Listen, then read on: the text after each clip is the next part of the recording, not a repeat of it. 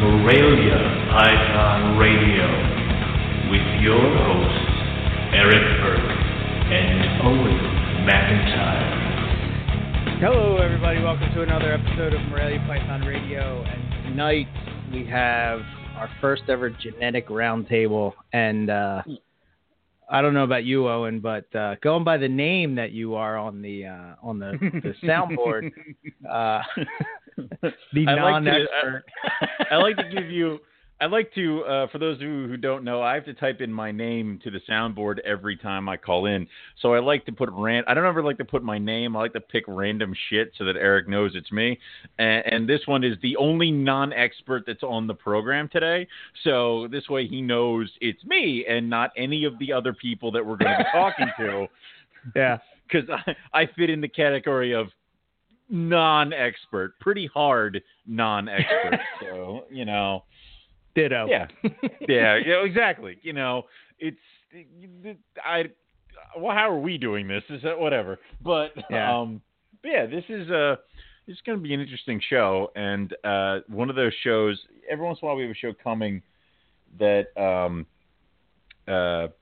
comes up, and we're like, well, this is going to be one that could potentially set some debate further on, or set a message board on fire, or hopefully get some things kind of hammered out, and this is probably one I would definitely peg for that. So, yeah, there's going to be, we're going to be talking about tons of different things related to genetics, and I'm getting an echo from you. Do you hear that? Right. No. No. Did you? What happened to you? I muted myself. You said you're getting an echo, so I figured it just whatever. Very good. Clearly, this has gone off the rails quick. It's already gone. I quit. No, we have a I don't know. It's like an all-star team in the herb hobby. We have Travis Wyman. We have Nick Mutton, Justin Julander, Ben Morrill, and Warren Booth. So, holy shit, man. That's like... Woo. It's like I said, we're the non-experts. All I do is breed snakes in a box. I mean, that's it. So, wow, some snakes in a box. Oh.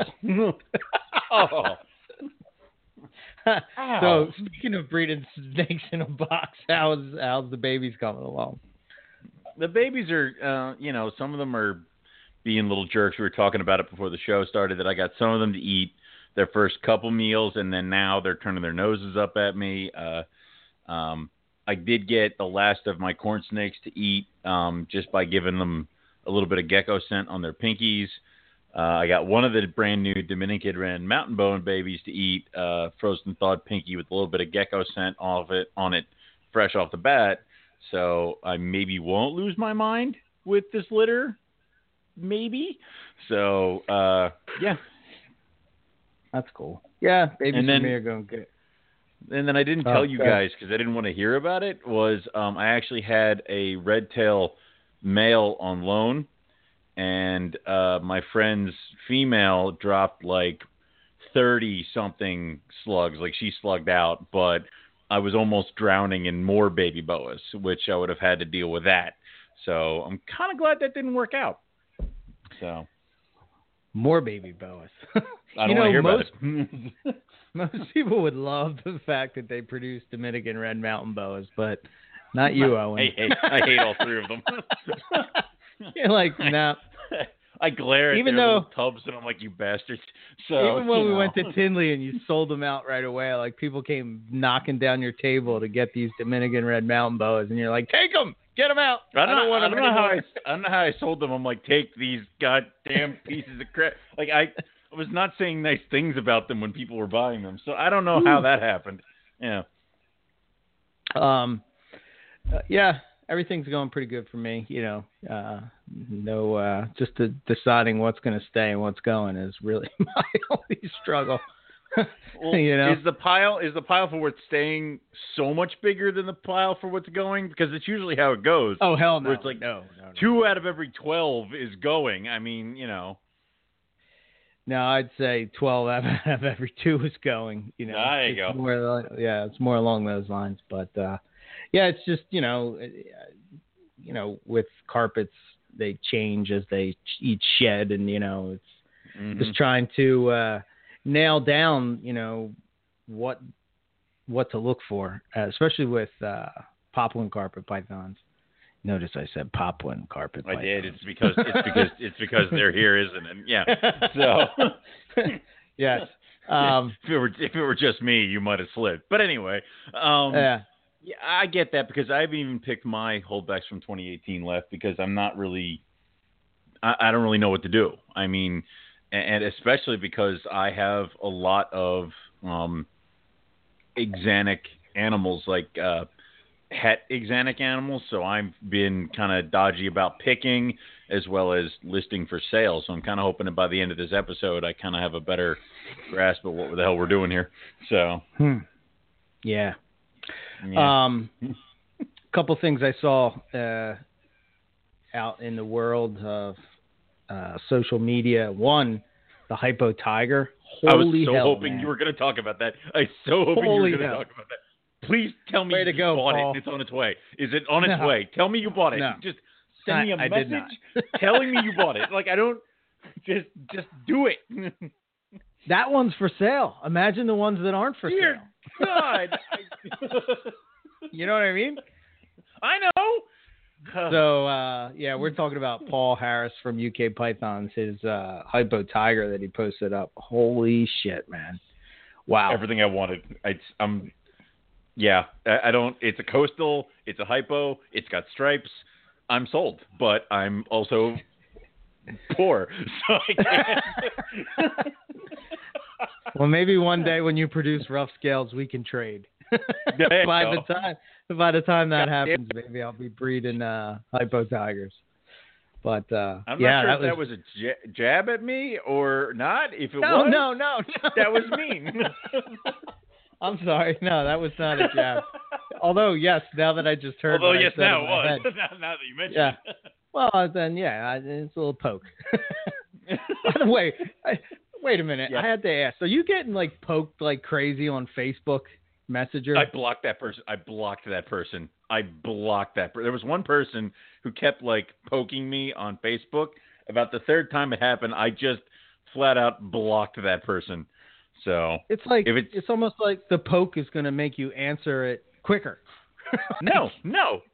Like, hey you, yeah. I asked you a question. Hey you. It's like, I didn't even get asked a question. I just started getting poked by this one random person I friended on Facebook, and I'm like, that's enough. I only need 3 notifications from you within an hour before I'm like, you need to go away.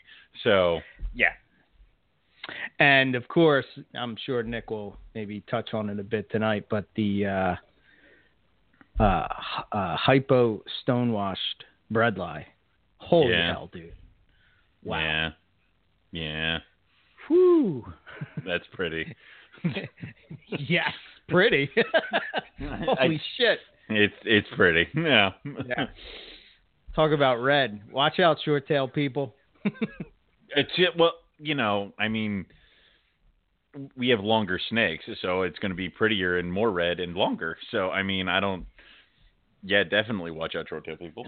So. Yeah, true story. Yeah, that was really sharp. But like I said, I'm sure Nick will hit on that tonight at some point. Cool. But we've got a long list of stuff to talk about. I just even got a couple questions. What the hell, man? This is going to be crazy. What? Yeah, people are sending questions, but it is what it is. Maybe we'll squeeze them in. Way to slide that in underneath, final hour. Christ. All right. Let's get this going. We're gonna start with Travis. Hey, Travis. This was kind of Travis's idea, by the way. It's him to blame for this. Okay. What's up, man? That's right. Blame me. I'm doing well. How you doing, gentlemen? Pretty good. We're doing fine. Yeah. So, how do we want to jump into this? Are we just gonna go straight in, or? Yeah. However you guys would like to go into it. I mean, deep into the you pool. Along the topics that we had, and we can hit them however you want to hit them. Let's just do it. Owen, you got the sheet. I got the sheet. We'll just go down that list that I sent you, right? Yeah. Okay. Yeah. Because I have the list open because I'm a good co-host. But yeah. But shut up. All right. Travis, according to my sheet that I had open the entire time, you are going to talk to us about Codom? Yes. All right. So Codom, our wonderful nemesis that we have in our hobby that so many of us hate. And as Warren has said many times, it just needs to die. So let's see if we can drive a stake through this thing's heart tonight. Okay. We're killing it. Go ahead. I'm all right with it. Knock yourself out. Okay. So basically the first thing that we need to do is forget everything that you think you remember from your high school biology course. Done. Done and done. Easy. All right, well, there we go. So Codom is not a pattern of genetic inheritance. Okay. Now I'll let that sink in, and then I'll repeat myself to make sure that we really understand. This is not a type of inheritance. What codominance is, it's a description for a relationship between two alleles. So the easiest way to talk about this, because in the herp world we don't have any codom examples, but it's to look at human blood types. So in human blood types there are three alleles. There's the A, the B, and the O. Now the O allele is inherited in a recessive manner. So if you're type O blood, then your genotype has to be OO. The A allele is inherited in a dominant type manner. So if you have type A blood, your genes can be either AA or AO. Right. And then in the same way, the B allele is a dominant type gene. So if you're B blood, your B genotype is BB or BO. So then that leaves, well, what about the fourth blood type, which is AB? So the real simple answer is you inherit one copy of the A allele from one parent and one copy of the B allele from the other parent. And each of those alleles are inherited in a basic dominant manner. And because each allele is expressed fully, then you're seeing both traits. So basically they're expressed in what is a cooperative type manner. And because they're cooperative, that's basically the co in dominant. They're both expressed together. So it's the relationship between the two that defines them as codominant, not the inheritance, because their inheritance is just basic dominant type, Mendelian genetics. Okay. Okay. So as an analogy that kind of makes it easier to understand the relationship type thing, I'm a parent. My wife is a parent. Okay. Together we co-parent. We raise our kids together. Uh-huh. But just because I'm a parent and because I co-parent with my wife doesn't mean I'm always a co-parent. Warren is a parent. Ben is a parent. Nick is a parent. Just because they're also parents doesn't mean that Warren and I are co-parents, because Warren and I do not have a relationship together when it comes to parenting. Okay. So it only works in certain with certain things. Your parenting only works. Your co-parenting only works with your wife. Okay. Yes, and the same way the co-dominance only works when you're dealing with two genes that work together with one another. Okay, so when we're talking about something like when people say codom, the first thing that comes to my mind is Jaguar. So Jaguar is not a codom because it's not working with anything. It's just there. So kind of like that, yeah. Or I'm kind of on the right. All right. Kind of and not. Jaguar is incomplete dominant. So everything in the hobby that people call codom is really incomplete dominant. And they're calling it codominant because that goes back to what I said at the very beginning here of forget everything you think you remember learning in high school. Because what they taught you in high school was just a horrible, horrible example. Okay. Okay. So And was that mainly because it was just, I guess, the thinking at the time, or was it just like too many of us got it wrong and just kind of kept rolling with it? It's because too many of us in the hobby got it wrong and just started rolling with it. Got it. All right. So, are there any reptilian examples of codominant that we can kind of throw something at to kind of get an idea? There's nothing in the hobby that I can think of. Holy crap! Well, most of the things where, just across all of genetics, most of the time where we see a codominant type of situation, it's almost more on the molecular level. So with blood type, that's on a molecular level of what's being expressed on the blood cells. Now there's a way to visualize it through certain tests, but it's because the blood cells are producing two separate proteins equally. And you see that in a lot of different, cellular levels. So I would guess that on the cellular level, there probably are codominant things going on with snakes and lizards and frogs and toads and turtles. It's just we don't really see them because who's going to do a blood test on a turtle to find out what its blood type is or what its, enzymatic reactivity is to certain things. The closest we have in any type of phenotype in the hobby that I could shoot out is in ball pythons. It's the spider gene and the blackhead gene. And when they are alleles of one another and when they're expressed, basically the spider gene turns up high expression of the gold patterning on ball pythons, and the blackhead gene reduces that expression. And when you combine them, you basically get what looks like a wild type looking ball python because the mutations are operating in equal and opposite manners. So they're kind of canceling each other out. Oh. Now the reason that doesn't work as a perfect analogy is because blackhead is an incomplete dominant allele, because when you have two copies of it, you get the super blackhead, which looks distinctly different than the blackhead. And spider is also an incomplete dominant trait. You have the single gene copy, which is the spider, and then the super spider, which is a dead snake. The same way a super jaguar is a dead snake. Okay. So that's why it doesn't hold as a perfect analogy, because the inheritance pattern of both of those alleles is incomplete dominant. Okay. All right. Well, so even if people start talking about combinations of,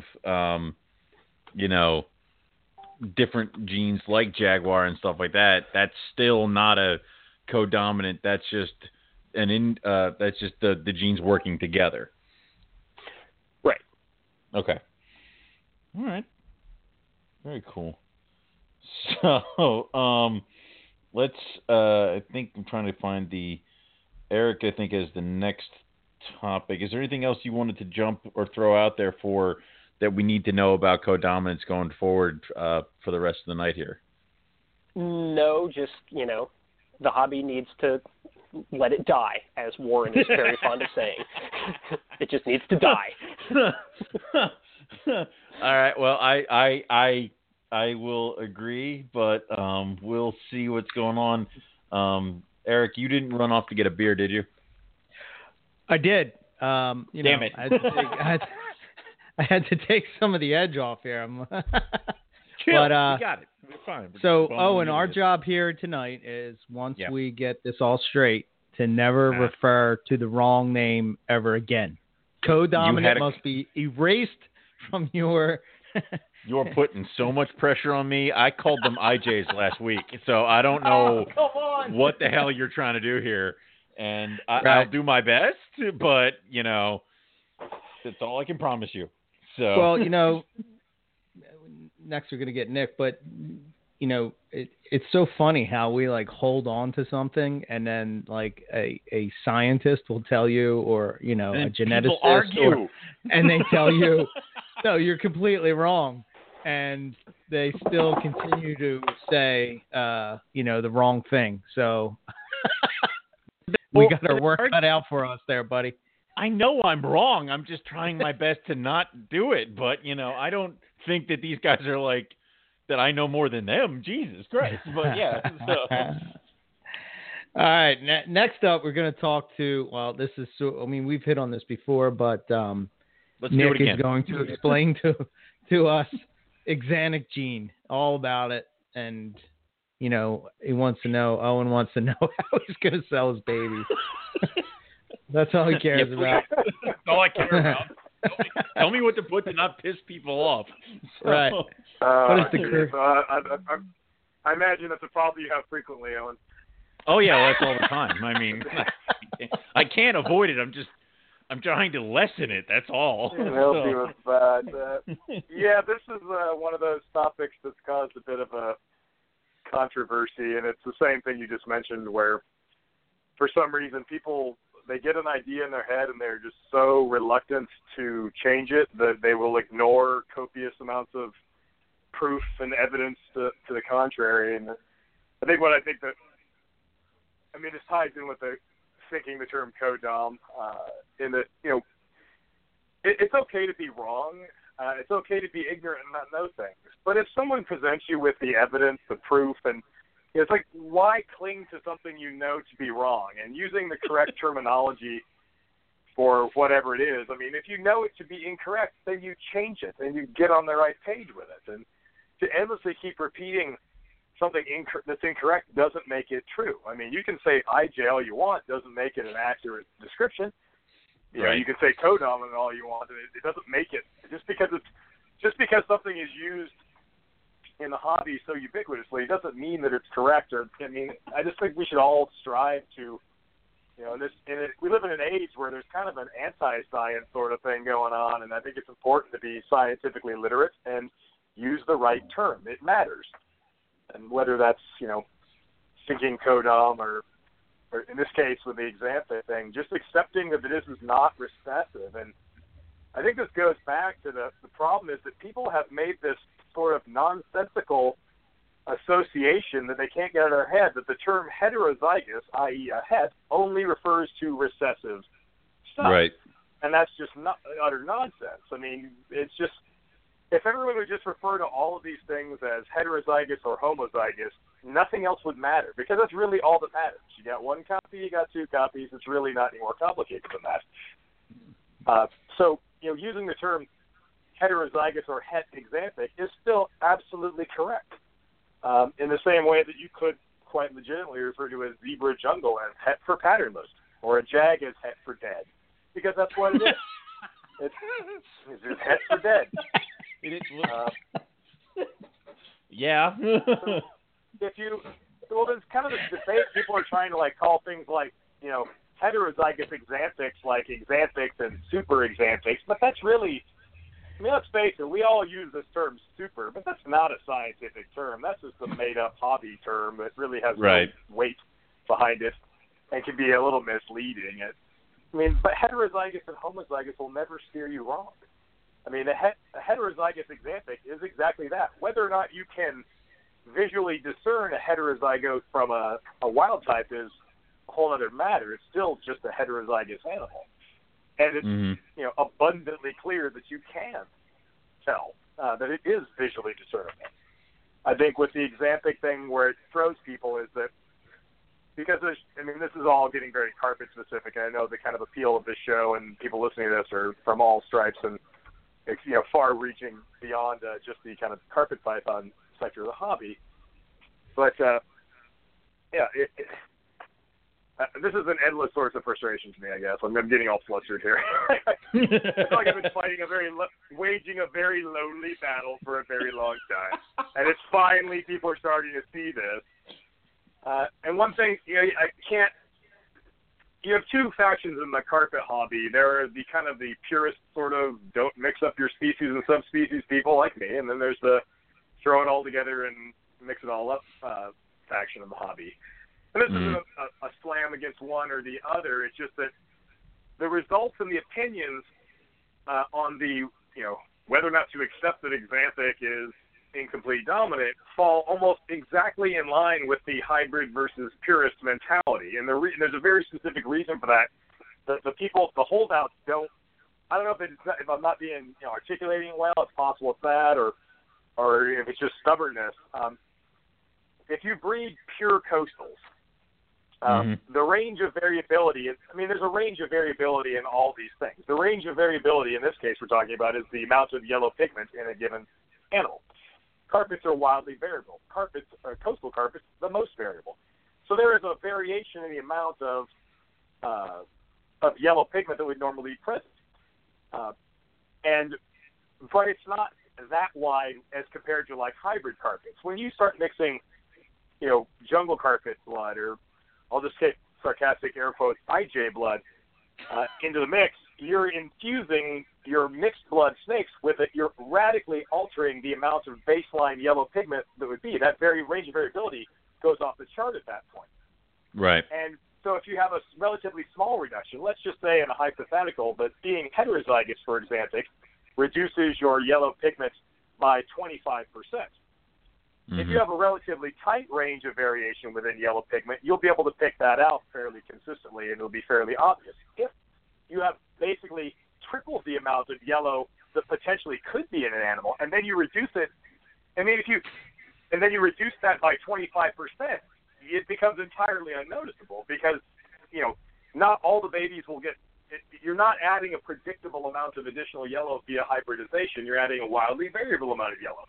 So that 25% gets very quickly will get lost in that because you don't have that nice, tidy baseline to compare it to. So it gets, in hybrid carpets, it's exponentially more difficult. I've seen examples where it's pretty clear, but I've seen some where it's not. But if you're gonna ramp the yellow up, through the moon, and then you reduce it a little, you're not gonna notice that. Not nearly to the extent that you see in a normal coastal. So the people that breed pure coastal Axanthics, they'll all tell you, it's obvious as the nose in your face. But when you get into the people that are hold out most, it seems like they're the people who steer their collections are overwhelmingly steered towards morph combinations, and that generally means hybridization. And they're not seeing it, but it's not because it's not there. It's because their particular breedings and the choices that they're making as far as that goes are obscuring what is otherwise an obvious sort of thing. And it seems really it's not that complicated, I guess. In my estimation, I'll say that I have two pairings for Axanthic this year. One is an Axanthic to a tiger. The other one is an Axanthic to a caramel, and it's easier to. I have my theories on the Axanthic and the tigers. I have no idea what's going on with the caramels, so I guess it'd be easier when you have less stuff in the pot there. Caramels have obviously a pretty significant increase in yellow pigment anyway, particularly later in life, and you're knocking that back. So you can't really expect a caramel that's heterozygous Axanthic to look like a caramel that's not heterozygous Axanthic on average. There'll always be exceptions to everything, but they're generally going to trend lower, and particularly that later in life when they get 3 feet long, they get kind of that bump and kind of that golden sort of wash that they get. That tends to fall relatively flat. I've got a few caramel jag head Axanthic adults that are quite nice, but the single gene, just caramel heterozygous Axanthic tend to, just like you would expect. The only thing surprising is when you look at them as babies, they look pretty good. They're pretty red. But it just doesn't. They look better than you would expect. But the problem with that is like you're looking at a whole bunch of them. They're all heterozygous Axanthic. You don't have anything to compare it to. You can't really know what would it have looked like if it wasn't heterozygous Axanthic, because all of its clutchmates are also heterozygous Axanthic. So you're looking at a relatively consistent thing. I've noticed that when you get to I'm at the other end of that spectrum now, where I'm producing Axanthic, homozygous Axanthic caramel stuff, and some of those can be quite difficult to find the caramel. You get a lot of kind of, is it or isn't it? And then you get others that are, the homozygous in the Axanthic mutation is pretty uniform. It's pretty, when you see it, it's pretty obvious. It doesn't vary that much. And you don't see that much variation in expression.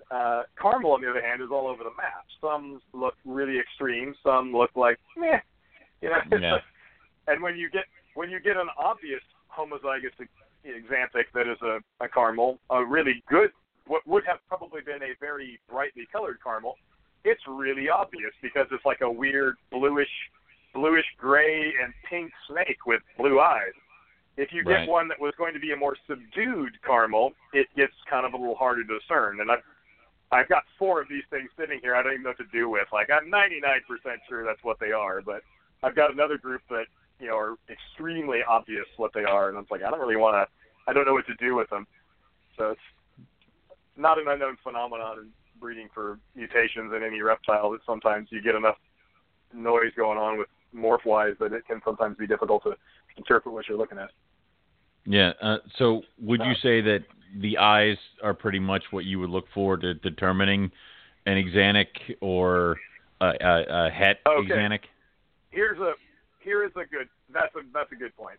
What I have found, and I have produced a boatload of all of this stuff, is the eye color for homozygous Axanthics is pretty well diagnostic, with one little caveat.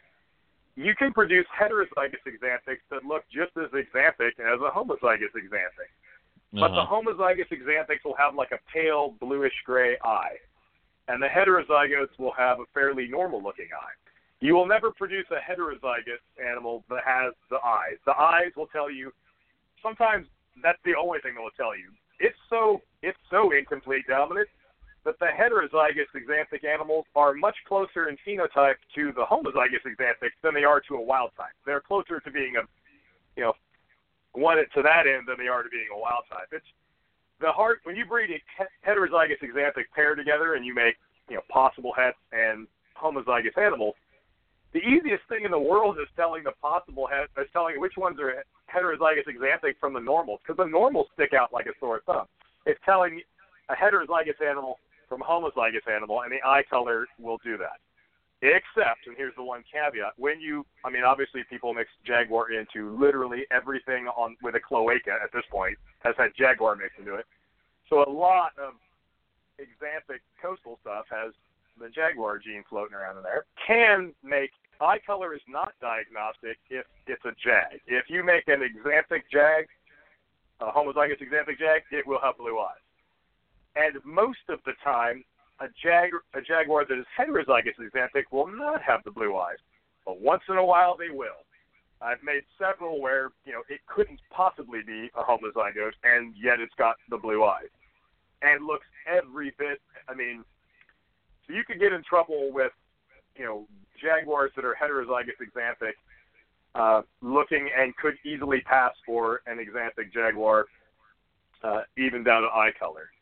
And unfortunately, that's a reality that has, we've all seen some quote-unquote Axanthics, being sold here and there that you kind of seriously question if that's what it was, if it was a misidentified het. So I tend to be on the camp that rounds things down. If I'm not 100% sure what it is, I will sell it as what I can guarantee it is, and that means that I give a lot of stuff away. When I made possible het Axanthics those first few years, and I wasn't quite as astute at dividing what was what, I know I sold at least 3 visual homozygous Axanthics as possible hets. Because it was better that than, from a business perspective, not that this is supposed to be a show about business, but it's far better if you sell somebody a possible het that turns out to be a homozygous animal, you've got a buddy for life. If you sell them a homozygous animal that turns out to be a het or a normal, then you've got a much more difficult problem to solve. So it's just better to err on the side of giving something away than the possibility of shorting somebody. But that's. And the only other thing about Axanthic before it's time to, we have a pretty ambitious schedule of things to discuss before moving on, is that it's not really fully Axanthic either. Basically, like everything anybody ever told you about Axanthic carpets is not true. Like literally none of it is true. Okay. If they were really Axanthic, by definition, there would be no yellow pigment. But if you've ever seen a snow carpet, it seems like a lot of yellow pigment, doesn't it? Yeah. It's or a snow ball or a snow anything. Snow anything is ever, because all these are essentially the same thing. They never remove 100% of that yellow pigment. It's one of those where you probably get like a 25-30% decrease in the heterozygous form and like an 85% decrease in homozygous form, but there's still a little bit left over. it's not obvious in like a pure coastal that's already kind of had a very low baseline of yellow anyway, and they're fairly gray to begin with. But if you make a mixed blood animal, obviously you've ramped up the amount of yellow when you mix an albino that hails from the Darwin carpet subspecies mixed in. When you increase the amount of yellow pigment in that baseline, then you remove 80% of it. That 15% that's left over or whatever is significantly more, and when you strip away all melanin, it becomes really obvious. This is also why pure coastal Axanthics will always look better than mixed Axanthics. And there will be people who will argue that one to the day I die. I'm quite sure I'll take some heat for that. But because it doesn't, when you know that the mutation is not going to remove 100% of the yellow pigment, adding other subspecies into the mix that have an increase in yellow pigment is you're just, that little bit that's left over that the mutation doesn't remove, you're increasing that. Thus, you're making an Axanthic that's going to brown out when you should, or not should necessarily is the wrong term, but the further away from you that you get, the lower you can reduce the baseline yellow to begin with, the smaller that remainder will be, and ultimately the more Axanthic looking your Axanthics will be as adults. It works easily if you've got, coastal carpets, which tend to be pretty gray snakes, the U.S. lines and stuff anyway. But if you're mixing all this other stuff in, it doesn't make a lot of sense to add a bunch of something in if you're also simultaneously trying to remove it. It just, it's nonsensical. I get it if you wanted to make an Axanthic zebra or something, you really have no choice, but an Axanthic zebra that is 75% coastal blood and 25% jungle will likely look substantially better than an Axanthic zebra that's 75% jungle and only 25% coastal. You'd want to minimize those percentages because you're trying to selectively breed away a bunch of the yellow and then let the mutation itself knock out and do its part. But since it doesn't do all of it, that's the last. Probably time to move on from Axanthic stuff. We got a lot of stuff to get to. Yeah. Gotcha. I think it is. I think Travis wanted to jump in there real quick before we move on to another topic. Sure. Travis? Yeah. Yeah. Yeah. Just going with what Nick was saying about how, everything we've heard about Axanthic is wrong and there's still yellow pigment left in. Something else I've noticed within the other dimensions of the hobby, not with carpets, but with, like ball pythons, blackheads, some of the other species, there are multiple types of axanthism, and they're not compatible with one another. And for some reason, people take that to mean that there is no way you can combine these traits. So, that's not true. You could have a double visual axanthic animal, like in blackheads. There are two separate lines of axanthism. So you could have a double axanthic blackhead, but I cannot count the number of times I've gotten in arguments with people where they say that because the two lines aren't compatible, that also means that you can't have both of them in the same animal at the same time. So that's not a true statement. You can certainly have double visual axanthic animals. Now, what they would look like, anybody's guess, but I'm sure Nick would probably agree, you're going to have an animal that is significantly less yellow in that regard. Now, you might not see it in just a baseline animal, but if you had like a double axanthic snow, that slightly yellow snow now becomes more white.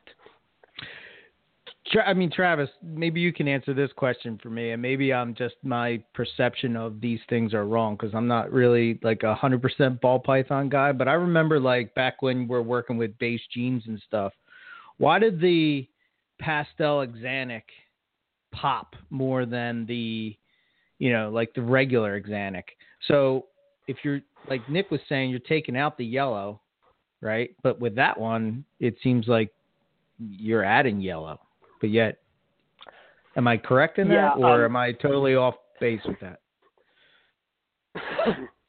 Yes and no. Okay. What you are doing with that. So what pastel is doing is it's not so much adding yellow as it's pulling some of the base melanin that's, so on the ball python, that gold spot is yellow, and a layer of melanin mixed in with it.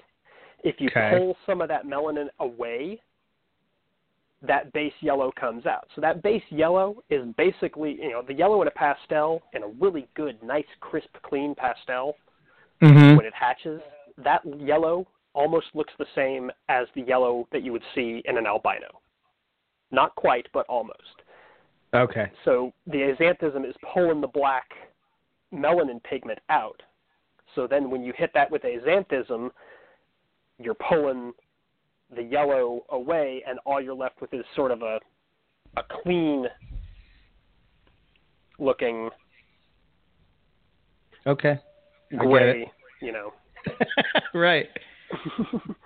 So it's more or less, it's more like I'm trying to think of another gene, like kind of like what Desert Ghost does to it. It kind of cleans up that, like pulls a layer out, so to speak, and makes it appear cleaner, right? Yeah. Okay.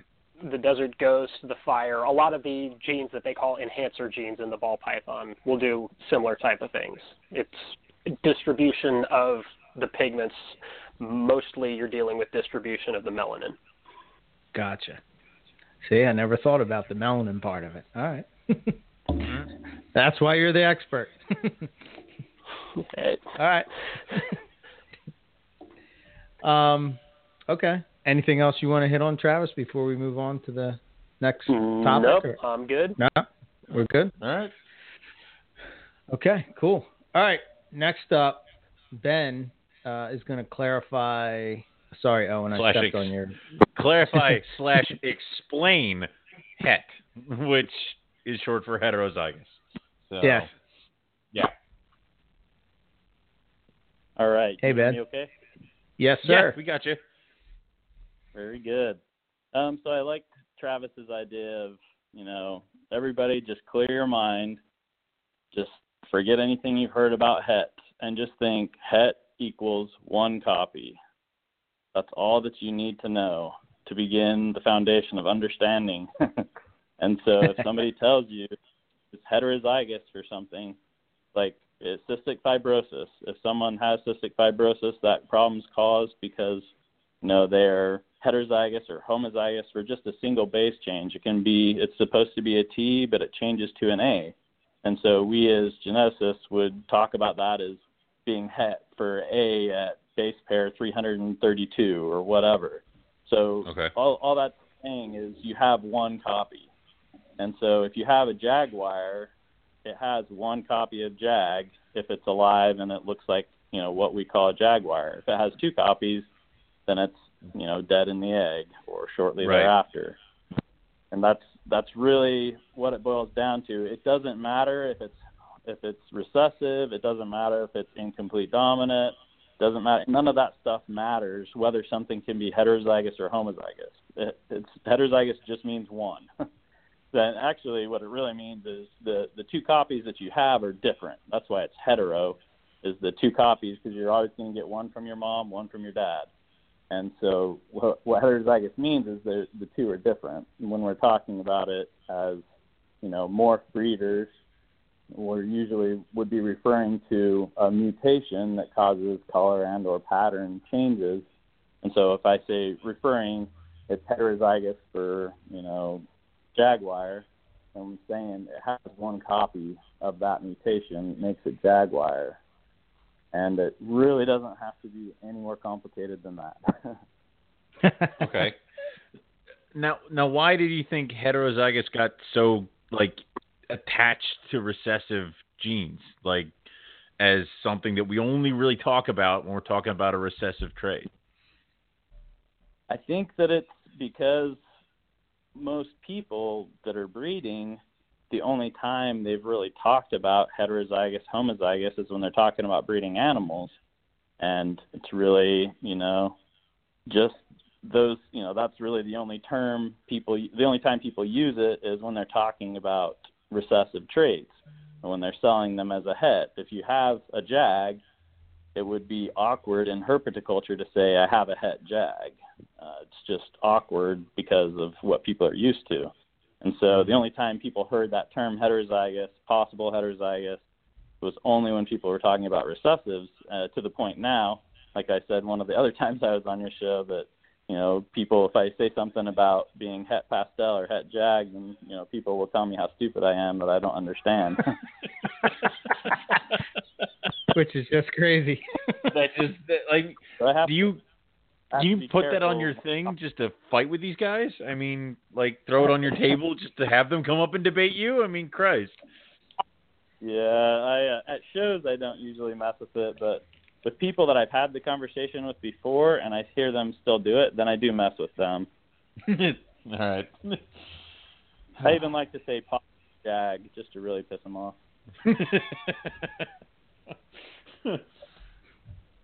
Awesome.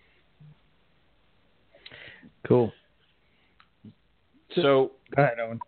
I mean, like, when it comes with, now this is something that I definitely want to get into is, and this is something a lot bigger. A while ago, with what the hell, piebald ball pythons, where the hets had a marker. I know we talked about this before, and I want to be like, is that, we still call that heterozygous, or is that some other form of trait because it has a physical marker? Yeah, so once again, remember, forget everything else you thought before, and remember, het means one copy.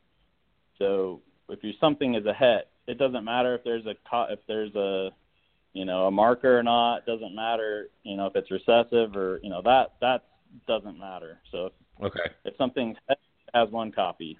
Now the question of whether you would refer to it as a recessive morph or an incomplete dominant morph, for a little while, probably, I don't know, 5, 6, 7 years back, there were people kind of debating that in the ball python world, saying, hey, you know, most of the time, if it has that pied marker, it ends up being het pied. If I breed a het pied male to a normal female and I get ones with that pied marker, I keep them, and then I breed them, they end up being hets. So is it really recessive? Because I can see some expression of that gene. And it bounced back and forth for a while, and eventually people stopped talking about it. For me, by my opinion, which, you know, other people can chime in if they want to, but, I mean, if it's not always there, then it's not incomplete dominant. I would still think of it as a recessive. And so piebald, I would still think of it as a recessive because there are some hets that don't have that marker. Okay. So it's not 100% set in stone there. So, okay. Right. But yeah, you're right. People did that for a while. Okay. Cool. I think that's pretty simple. I mean, oh, and I know you already forgot halfway through the question, but come on, man. God, yes. I'm trying to make sure I word it correctly and not sound like too much of an asshole, but that's impossible. So I'm just going to step on it and we're going to go, and I'll ignore whatever else is being written about me later. So, yeah. No worries. Okay, cool. All right. I think that explains that. Next, we're going to talk. Justin's going to hit on this is proving out a trait. You know, you get something that pops out, and then all of a sudden you're gonna. Who's that? Are you there, Owen? Did I lose you? Yeah, I'm right here. I'm right here. I got like a funny twitch or something. Oh my God! You know, go on. Something pops out, and you know, you think it's a new morph. I think people jump the gun real quick with that kind of stuff. And, you know, I'm thinking of a post that was in the Carpet Python discussion board maybe a couple weeks ago. Same type of thing, you know. It's not magic. Well, when this comes up, it's like I remember back in the MP days, somebody literally just tossed up a Carpet Python that looked like a normal, but it like maybe had a little bit of a different color to it or pattern. And he said he was going to call it the Dragon Fire morph. And I'm like, what? And he's like, wait till I prove it out. It looks funky. I'm going to call it this. Like, you're naming it already, and it's a neonate, and you haven't even done anything. And it doesn't even look Like, if it had come out like purple, I'd be like, well, he might have something there. But, it didn't look anything like that. And then when people tried to explain that to him, he just deleted it and went away. And I'm like, all right, well, whatever. So, right. Yeah. And that has always stuck in the back of my head of that, like, if you were to get it, you got to prove it. That's why I always tell people, if I were to get something crazy, I'm going to send it to, like, Nick, and he can do it, because I would be too worried I'd kill it, and then it would be gone forever. So, yeah, I mean, yeah. Oh, okay. All right. Either one. What do you think about that, Justin? Justin, yeah. What would I need to do?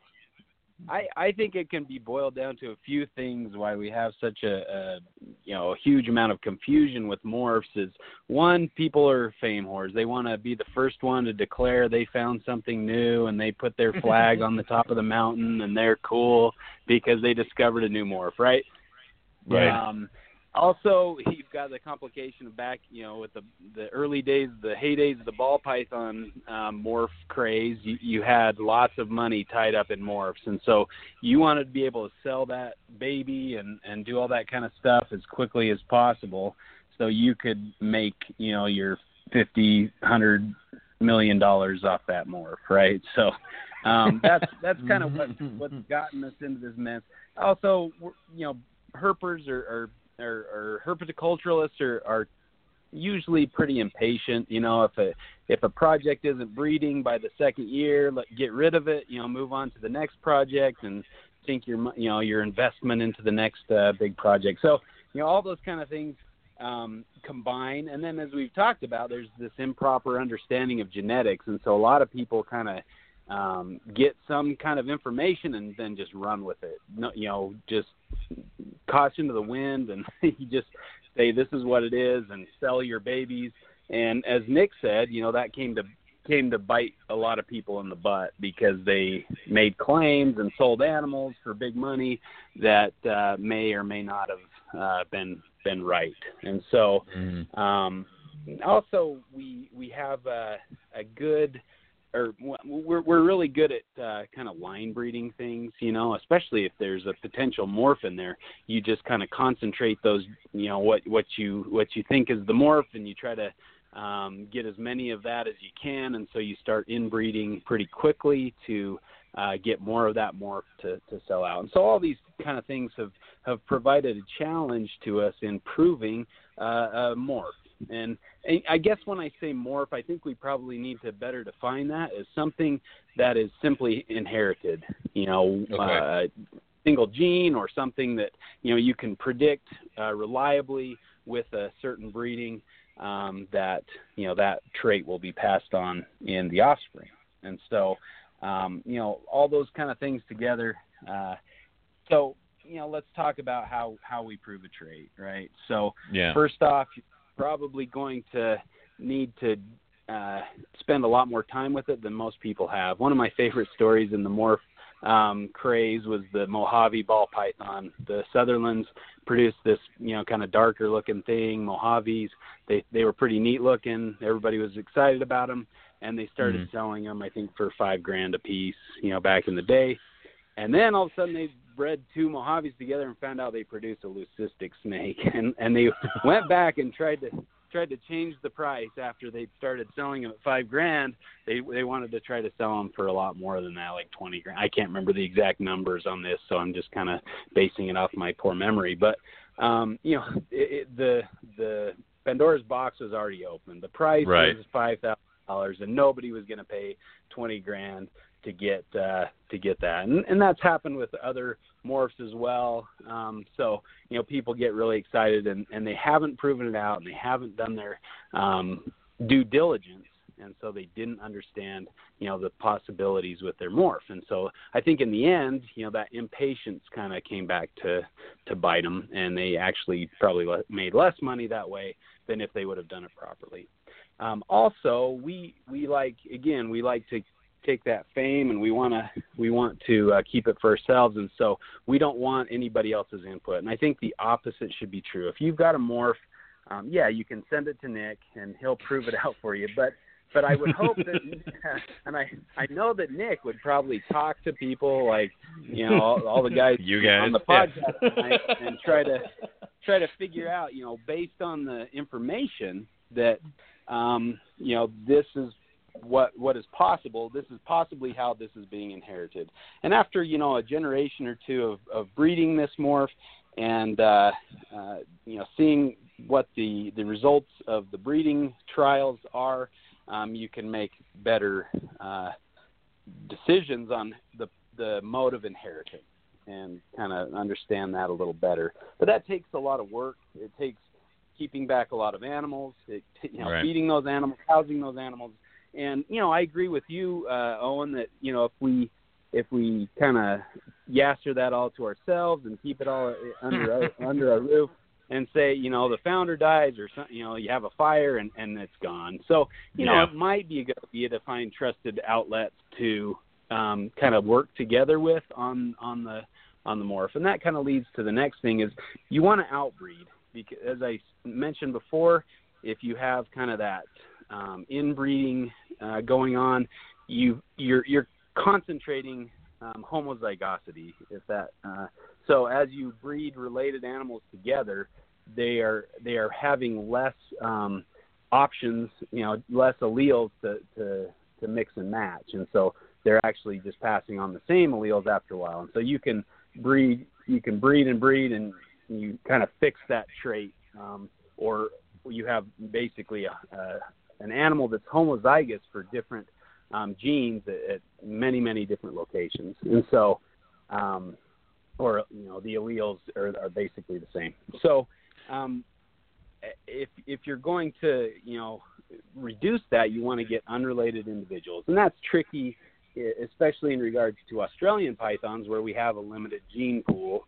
Although, some new stuff's been coming out of Europe, and so we slowly are getting maybe more genetic diversity, but that's difficult, when you've got your line-bred line from, the whatever locality you're interested in, and then all of a sudden you're thinking, oh, I've got a morph, but I probably ought to breed it to this unrelated line to try to prove this out.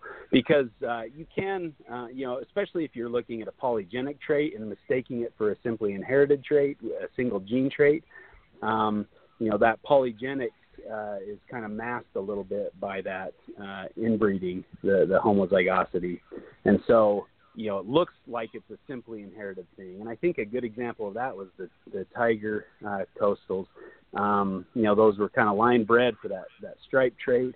And then as soon as, I think the big clutch that did it for me was when Jason Balin bred one of his fantastic striped tigers to an unrelated carpet and got like no stripes.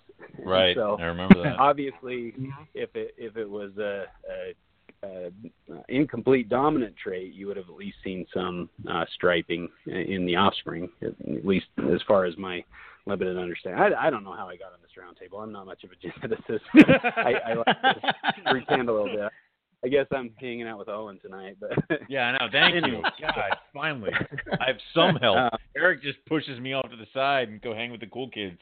But so I think once you've got your data and you've kind of made a preliminary decision on what you think it might be, what the mode of inheritance might be, maybe give that name possible in front of it.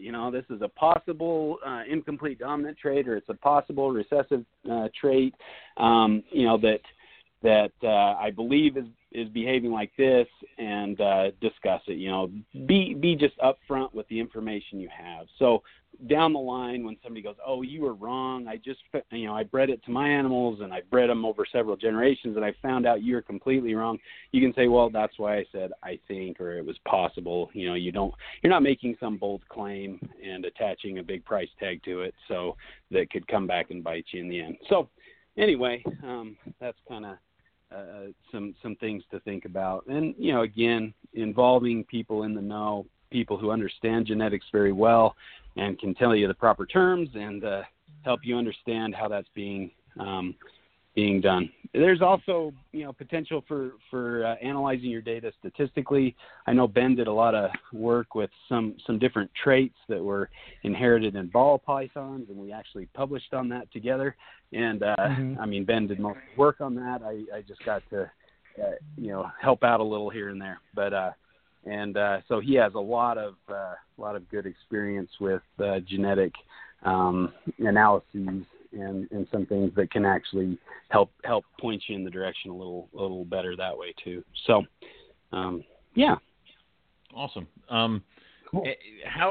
How long until, I know like one of the things with the recessives is they definitely keep compounding them and kind of breeding mother to son and father to daughter. How long until you might see some like bad results? Because the one thing that comes to mind is that 1 year where like everybody's granites were born with like no eyeballs. I mean, could that happen quickly, or is that something that can happen? It would take a couple foldings or breedings back before to come up. Yeah, that's a good question. I think a lot of those. I mean, we're looking at genetic changes, and usually genetic changes equal bad things. You usually don't have genetic changes that equal good things, and so a lot of times these mutations, they might make the pattern look really pretty and all that kind of thing, but they're like with the jaguar, it's heterozygous for lethal mutation, and so you might be okay with one copy, but two copies you're dead. And so, that carries along with it that risk of death. Oh my gosh, my dogs are going crazy. I hope you can't hear that. That's what that is. My bird. We really thought you were torturing people. The bird. I've got a lorikeet that likes to tease the dogs. Anyway, and everybody thinks we're like sacrificing dogs in our home. Anyway. Sorry about that interruption. Where was I? But anyway, these mutations and genetic changes can often result in bad things as well. And so, oftentimes, at the front end of a morph project, you'll see these bad results, and that could be from inbreeding depression and things like that. But as you outcross, sometimes you can get rid of those things, but a lot of times they're part of that genetic mutation. And so I think it was Ben we were talking about the JAG mutation, and as you have a reduction in melanin, neural crest cells migrate with melanin or something to that effect. And so as you're messing up the neurology of the snakes as you're reducing their pattern further and further. And so and that's why they're doing loop-de-loops when they're in the cage and stuff. So yeah. I didn't Cool. think about that. So sometimes you can read it out, other times you can't, and it is what it is sometimes, and Just part of it. Sometimes you don't get that pretty gene and that pretty appearance, and you have to just go, oh well, what do you do? Yeah, it always seems like the prettier they are, the more jacked up they are. Yeah, you always know that really beautiful snake in the clutch is going to be the worst feeder, and it's going to be the one you want to hold back. It's going to not eat. Yeah. Sometimes I wonder, too, if it's because we fuss about them too much and reptiles get stressed, and so we're paying more attention to them, and you can't leave them alone. And so, then you think, oh, it's because it's pretty. No, it's because you keep messing with it and looking at it every 5 minutes. Right. Close the damn bin. It's hard not to do. Yeah. Why do we keep the snakes if we're not going to look at them? But yeah, so true. Okay, all right. Thanks, Justin. No worries. Cool. So the next. Here I go again, Owen. Oh, anyway, you are. You're just, I'm not here. Don't worry about it. No, it's fine. No, continue with the Eric show. Anyway, I'm trying to juggle the board and the chat and everything all at the same time. Then why don't you let me do the list thing, because it'd be one never mind. Yeah, go ahead. We'll squabble about this later. Next, we're going to have Nick is going to talk about allelic complexes. So, Nick, what the hell are those? Okay. This is another one of those things that really, if you're going to engage in this sort of a hobby, and since the hobby is so, genetics oriented, that's such a huge portion of what reptile hobbyists, regardless of what particular species groups they work with, it's just such a big thing that not understanding this would seem to be a real detriment. But despite not being terribly complicated, it shocks me when I'm talking to people how many people still don't really this one seems to elude them.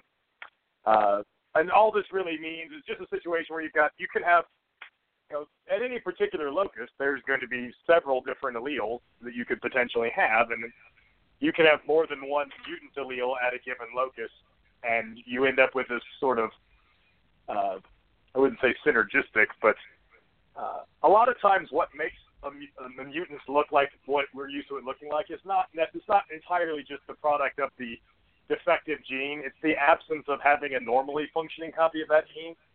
If you're an albino, a recessive thing like an albino, you can have one. You can get by with a single fully functioning normal copy at that locus. If you don't have any, the reason you're white instead of black is not because you have two copies of the albino gene. It's really more that you don't have any normally functioning copies at that locus to produce melanin. You're broken on both counts. You can be broken in more than one way.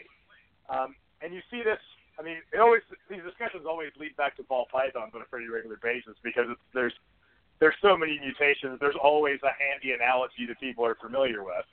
Right. And you see this in ball pythons. There's numerous allelic clades where you've got a whole host of morphs that happen to reside at the exact same address.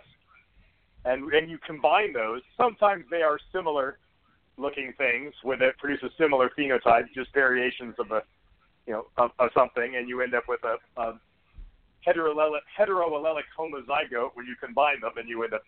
This is why when you breed your Mojave ball pythons or your lesser ball, they're different, and their homozygous expressions are different. But when you mix them together, you still get a white snake.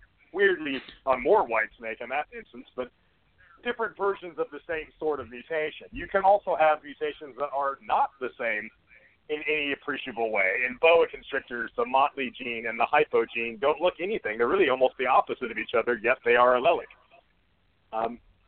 In carpet pythons, we might have one now, kind of, sort of, but that's a kind of a side tangent. But in ball pythons, it's well known and understood. It doesn't even have to be. Well, Travis mentioned earlier that in ball pythons, the black-headed gene and the spider gene, they're almost the opposite ends of the same, of the same process. They're breaking the snake in exactly opposite ways, and when you mix them together, you end up almost kind of sort of fixing it.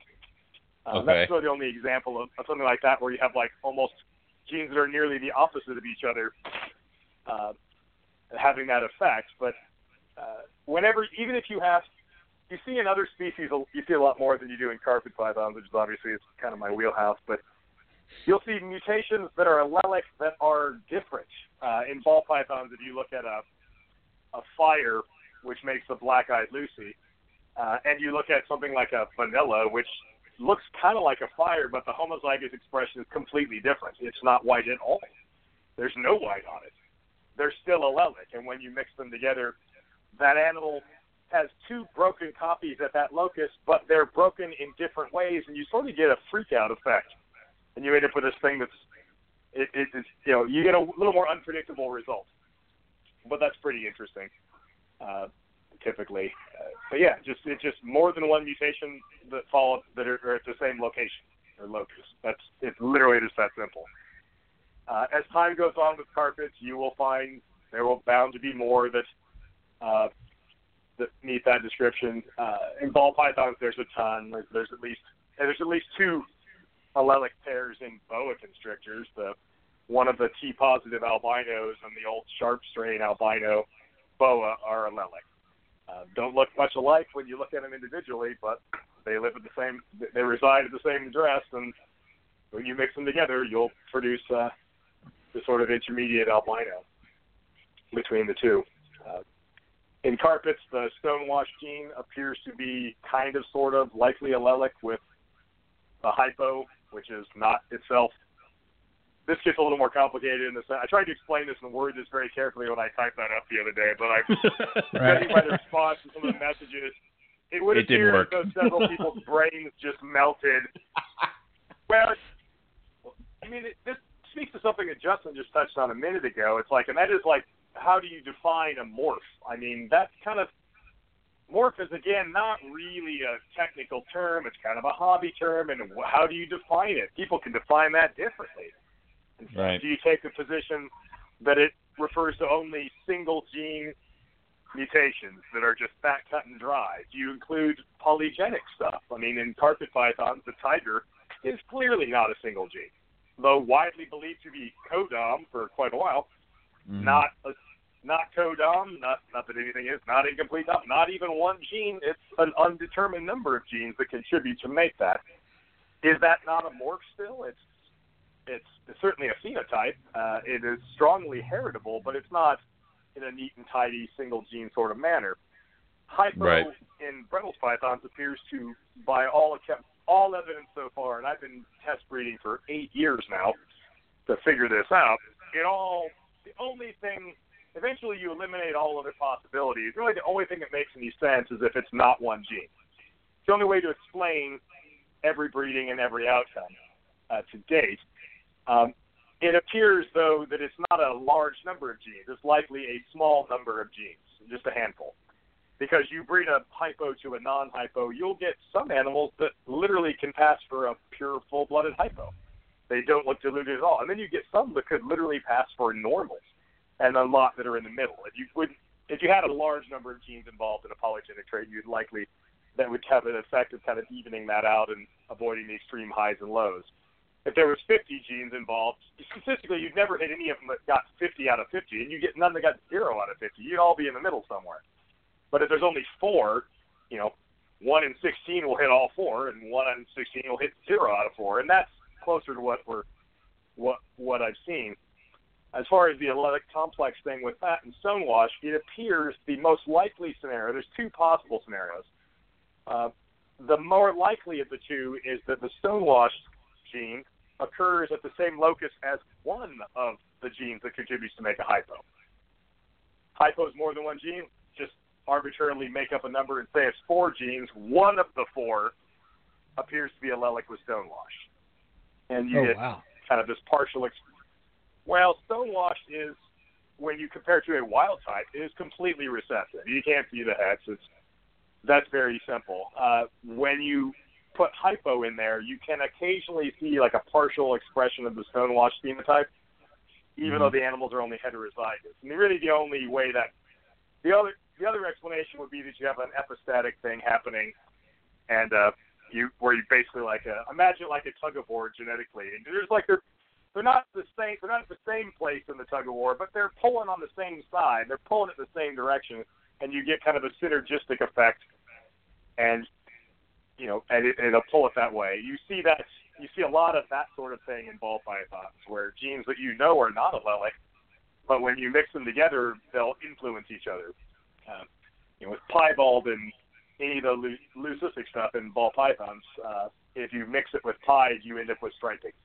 If you make a Mojave that's heteropied, it'll be striped. A lesser heteropied, it'll be striped.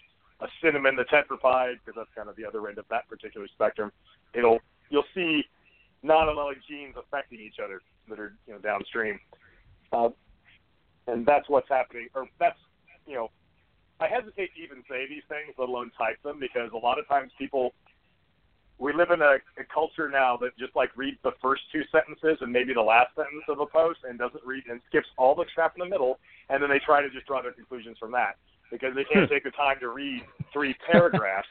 They miss all the stuff that's important. Well, it has some of us, in the hobby, I recognize, that my role in the hobby now, and Justin's and all these other, all the guests that are on the show today, when people that are looked at as, sort of an authority on whatever subject say something, even if they preface it by saying, here's kind of best guess and what it looks like, and even if it's speculation, and obviously so, people have a tendency to take that as though it is more than speculation or more concrete. Well, that's what it is. It's so with this, with the hypo and the stonewash thing, this is kind of the all evidence suggests this, but don't totally take that to the bank just yet. It is still working on it, but it's I don't want to see something and get completely locked in, and we're trying to overcome some of that things that have been, and I mentioned kind of having basic scientific literacy and and being open to new ideas and new evidence and stuff, and that plays a role here as well. It's really people, science is really what? It's just, here's the best conclusion we can come to at this time with the best evidence we can gather at this time. Should new evidence or better evidence come to light at a later time, you need to revisit that. You can't just say, nope, it's codom, because I thought it was codom 10 years ago. I'm just going to stick with that. It's like new evidence, or not new evidence in this case, but new understanding in terms of a hobby goes. Like, you need to fix that stuff. Don't hold on to dogma and outdated ideas that you know to be false just out of some sort of convenience, laziness, or tradition. So that's the end of Nick's soapbox on that. That's like Morelia Spilota bread lie? Would that be a good example of that? Oh my God! I don't even that one. That never should have made never sense even to me. existed. It didn't ever. The thing is, it never did exist. When you look at the original description, Bredl's pythons, like, I got people giving me a hard time, like I promoted them to be a species. Like, I didn't do anything. They were always a species. They were originally named as a species. They have never been, at any point, never were a subspecies, ever. Never will be a subspecies. There were a few authors in the 90s, the early and mid-90s, that just for no scientific reason that I can understand, just decided they liked the idea of being a subspecies because just carpet snake. Based on absolutely nothing. And they just wrote that, and it's just stuck in some people's minds. Same with imbricata. Same with imbricata. Always was a species, always will be a species. Like, you can keep saying Spilota imbricata if you want, but at some point you start looking silly. Right. It's just, if you're, I don't know. I think we, as a hobby, I mean, in all this, we're speaking to a hobby audience here. Right. I mean, you got some pretty weighty academic guests on, but I mean, we're speaking to a hobbyist audience, and it's just, we should all, as a hobby, strive to be as accurate and as informed as we can. And to just keep calling things IJs and co-dominant, it's just I don't know. It doesn't service our hobby well, or it doesn't. I don't know. We should strive to do better than that, and I guess that's largely the point of this show is to get on the right page. Some things are not. Hold ourselves. Some things are not really debatable. There are things that are opinions, and there are things that are facts, and it's like the facts are the facts, and just accept those and move on. This is not recessive. Co-dominant isn't a thing. Like, move on. Irian Jaya doesn't exist. It's not a place with calling your snakes Irian Jaya carpet. It doesn't. It's not a thing. It's not a real thing. It was literally Irian Jaya was literally not a place. By the time people started using that to refer to those carpet pythons, it was already not a place. It was that province of Indonesia ceased to exist before those snakes got imported. Because it was already out of date when they started. It's just, somebody looked at an old map, Irian Jaya. It's like, so what are the ones on the other side of the border that weren't in the old Irian Jaya? It's madness. It's like, quit calling that. It's I don't know. I'm a grumpy old man, though. Don't listen to me. Don't listen to me. I'm getting to be that. You kids get off my lawn. I'm that guy now. Young kids. Me too. Little bastards. I feel it too. Still got so much more to go to. Got to move on to the next one. I know. All right, next we're talking with Warren is going to talk about Parthenogenesis, and this is a new one for me, and I'm probably going to butcher this. Androgenesis? Sounds right to me, but I have no idea. Maybe Parthos from the female and Andros from the male. I don't know. Let's actually ask Warren and see what's up. Instead of trying to throw jello Warren. at a wall, Yeah, right. Oh man. You there, Hey guys, Warren? am I there? Hey, yes, sir. Good stuff. I got a set of these Bose Quiet Comfort headphones a couple of weeks ago, and I'm still trying to get used to them. So it's kind of nice that I can not fry my eardrums with the iPhone. So good, smart. All right, excellent. Very good. Yeah. So you basically had the Parthenogenesis and androgenesis answer right there. I'll get onto the androgenesis later on. Yeah, there you go. Look at that. We're not that dumb, Owen. Yeah, Jesus. He was quickly Wikipedia searching androgenesis. Yeah. Damn it. Caught you. Yeah. So what I'll do is I'll talk about parthenogenesis first, and then I'll come back to androgenesis. And why that's nice is that it relates to Nick's kind of statement. We are always learning, right? We're always, when new data comes online, we can change our opinions. And stuff that Nick talked about in the past, I think, is now explained by androgenesis. So he and I can probably have a fist fight on the phone over this year, but it'll be great. Awesome. So parthenogenesis, one of the, as scientists, as biologists, we're really often looking for model systems to study, big questions in biology, right? And for many years, those model systems have related to, mice, to fruit flies, those kind of easily reared animals in the lab. But whenever questions like parthenogenesis come online, especially in vertebrates, it makes it very difficult, at least originally, to find a model system in which you could study it. And for many reasons. One was that it was considered some kind of, evolutionary accident, some kind of fluke. It meant very little. But we're now seeing it reported more and more. So we see it in birds, we see it in sharks, we see it in varanid lizards like Komodo dragons.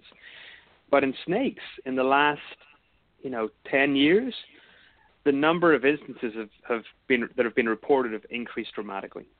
So it was first reported in birds, for example, in the late 1900s.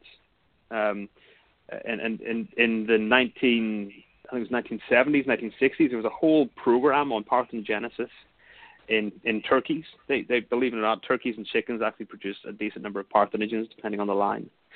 But then that kind of went away, and then in the 1990s, we had two key publications came out. One by Gordon Schuett, so you're aware of the Schuett line carpet pythons. Gordon and his brothers were involved with those, and rainbow boas and hog island boas. But Gordon's also a professor at the time, and he reported parthenogenesis in a couple of different snake species, mainly pit vipers and garter snakes.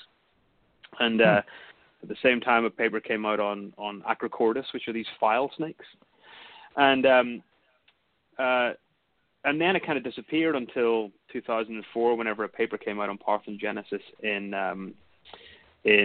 Burmese pythons.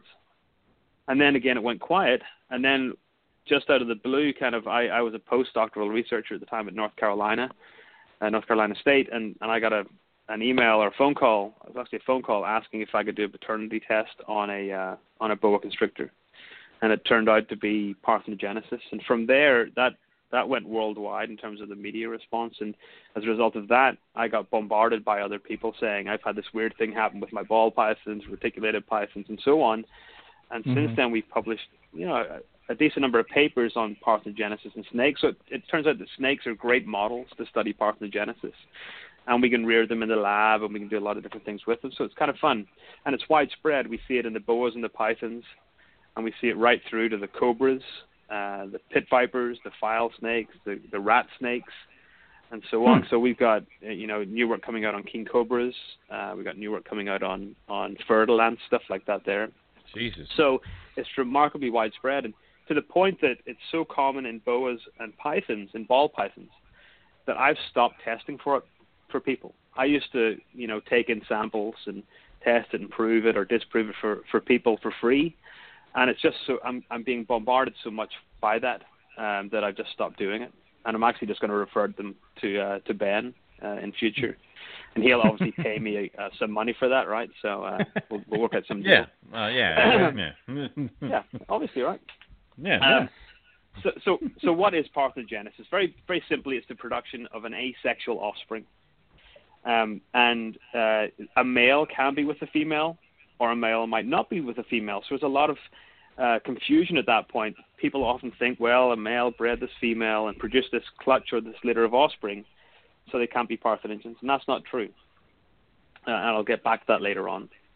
What it results from is something that we are still working on.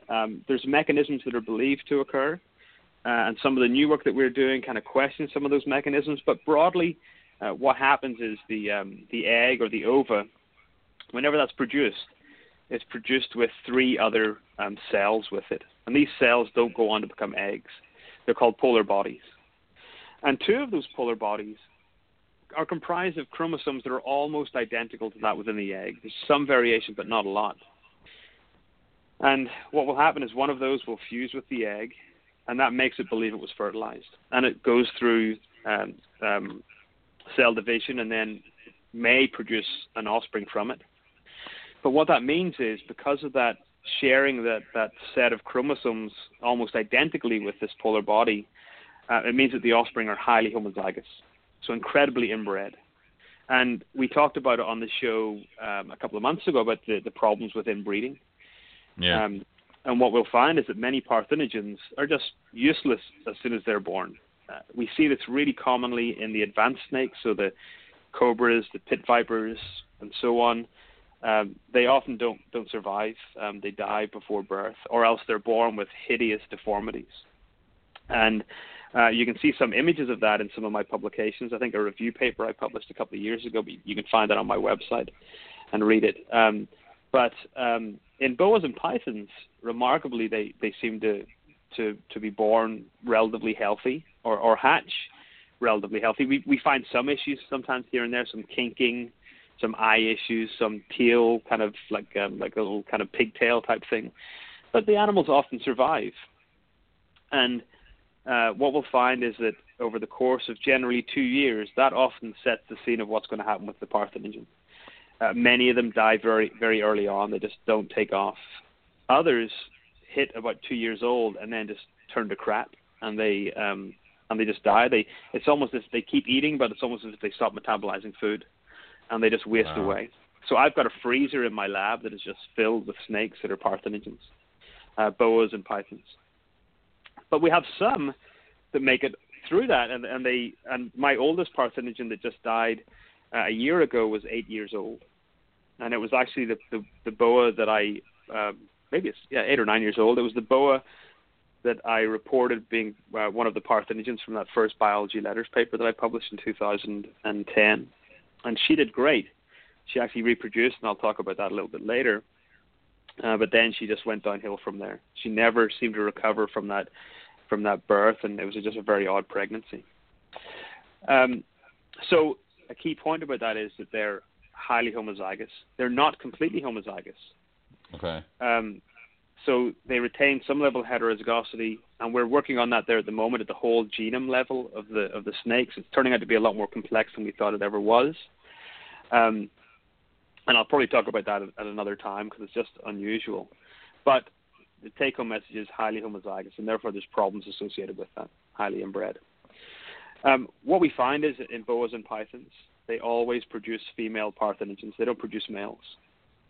And the reason for that is that up until about a year ago, we believed that boas and pythons had ZZ and ZW sex chromosomes. And in a paper that we published last year, we showed that wasn't the case, that boas and pythons are actually XX and XY sex chromosomes, just like humans. And that means that the female is XX, and therefore if she's contributing a chromosome, it's only going to fuse with another X chromosome, so it can only produce a female. It might not be the case in Dumerils. There's a recent paper in Dumerils boas that suggests that they might be ZW, but we don't have any instances of parthenogenesis in Dumerils yet that we can report on. But without doing a full kind of phylogenetic study on sex chromosomes in snakes, we'll never really know. But certainly we can see that XY sex chromosomes are present within ball pythons, Burmese pythons, and boas at the moment. And then as you move into the advanced snakes, again, the cobras, the pit vipers, and so on, they switch to ZZ, ZW, which means that they produce male parthenogens and not female parthenogens.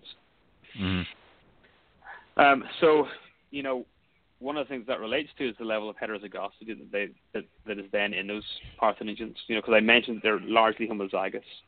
Right. So in the past, what we used to use were markers known as microsatellites, and we'd use a small number of these microsatellite markers, maybe up to 15, sometimes 20 markers to determine whether an animal was a parthenogen or not. Sometimes it was maybe as few as 6 or 7. And very often we would see that they were all homozygous. The problem is that when we go back and we actually sequence the entire genome of these snakes, or at least a very large proportion of the genome, we find that heterozygosity is conserved in certain regions of the genome, and it's non-randomly conserved, which is very interesting. And what that does is that it eliminates certain mechanisms.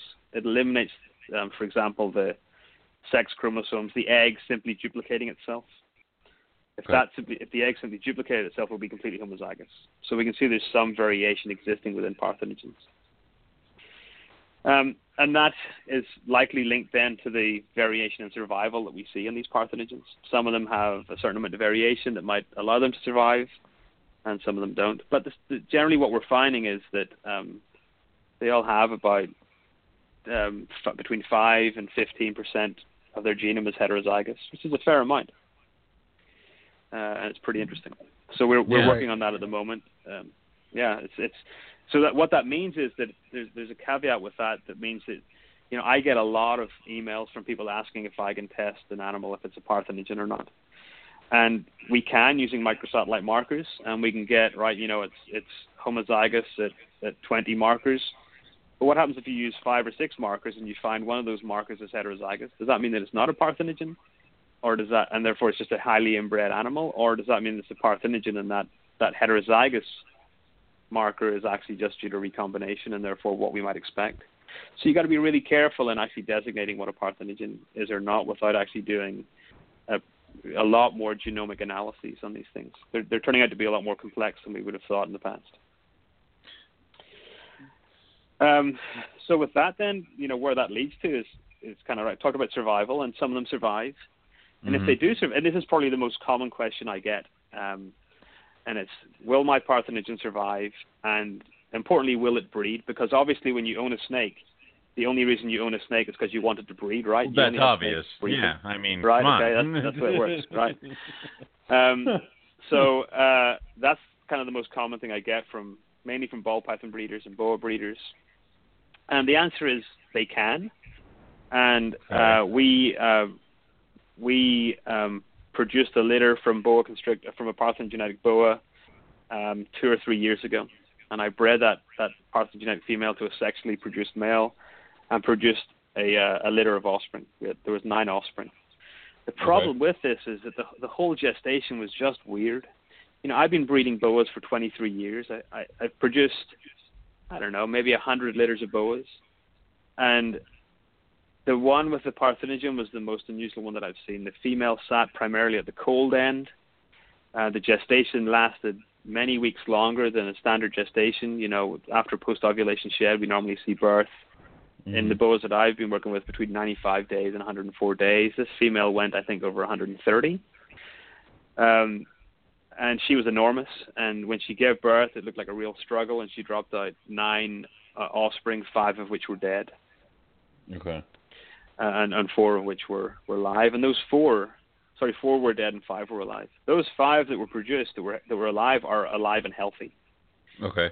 And what's great about them is we have subjected those to almost full genome analyses, and we find that they have got higher levels of heterozygosity than what we would tend to see. So we see very high levels. We see a recovery of heterozygosity. So those animals, there should be absolutely zero problems with them. And they're 3 years old now. They thrive. We're expecting to start trying to do breeding trials with those next year. Awesome. The problem is that the parthenogen that produced those then died, and she never recovered from that pregnancy. She just went downhill, and that was a problem. You know, we also had a ball python parthenogen. This is interesting. This is 2 animals were sent to me from a breeder in England. There's an albino ball python that was bred to a tri-stripe and produced an albino ball python. And I tested that genetically, and it was a parthenogen. That parthenogen then was raised up, and it produced a clutch of eggs after being bred by a male, but those offspring that resulted were also parthenogens. So this is 2nd generation parthenogenesis. Wow. I then bred that female this year to a different sexual male, and she produced sexual offspring. But just like with the boa, the whole gestation was weird. Instead of giving birth, 28 days or so after post-ovulation shed, she gave birth 19 days. And therefore the eggs were not fully calcified. She had 6 eggs. 4 of them were infertile. 2 of them had really weak veins, and one of them survived and hatched and produced a male double het albino clown. So I'm raising that up as well to see what we can do with that. So they can reproduce. Oh, and then about 6 weeks after that, the female died. Oh, Jesus. So again, she never recovered. She never went back onto food, and it was a real problem. So I think there's not enough cases of parthenogens producing right now that we can turn around and say, is this a common issue in terms of dying after reproducing? But 2 for 2 so far, boas and pythons, they've died. And the parthenogens are fine. Oh, sorry, the sexuals are fine after that. Warren, I know we talked about it when you were on the last time. If there was a clutch that is parthenogen, will the male, or what would have been the male embryos, will they just die off and not hatch, and then only the females will come out, or am I getting that sideways? No, you're right, and it's kind of odd. With the boas and the pythons, there are no male parthenogenetic embryos. They're all girls, because the female only has X chromosomes, and therefore she can't produce an XY from only 2 X's. In the advanced snakes, which are ZW, the females are ZW, males are ZZ. They only produce males, so they're producing males that are ZZ. The females would be WW, which would be an unusual form, sometimes known as a super female. They never survive, so they die during either very early on, or else they just don't even develop. And it's very likely because of the sex chromosomes at that stage. In the boas and pythons, the sex chromosomes you can't tell them apart in terms of size.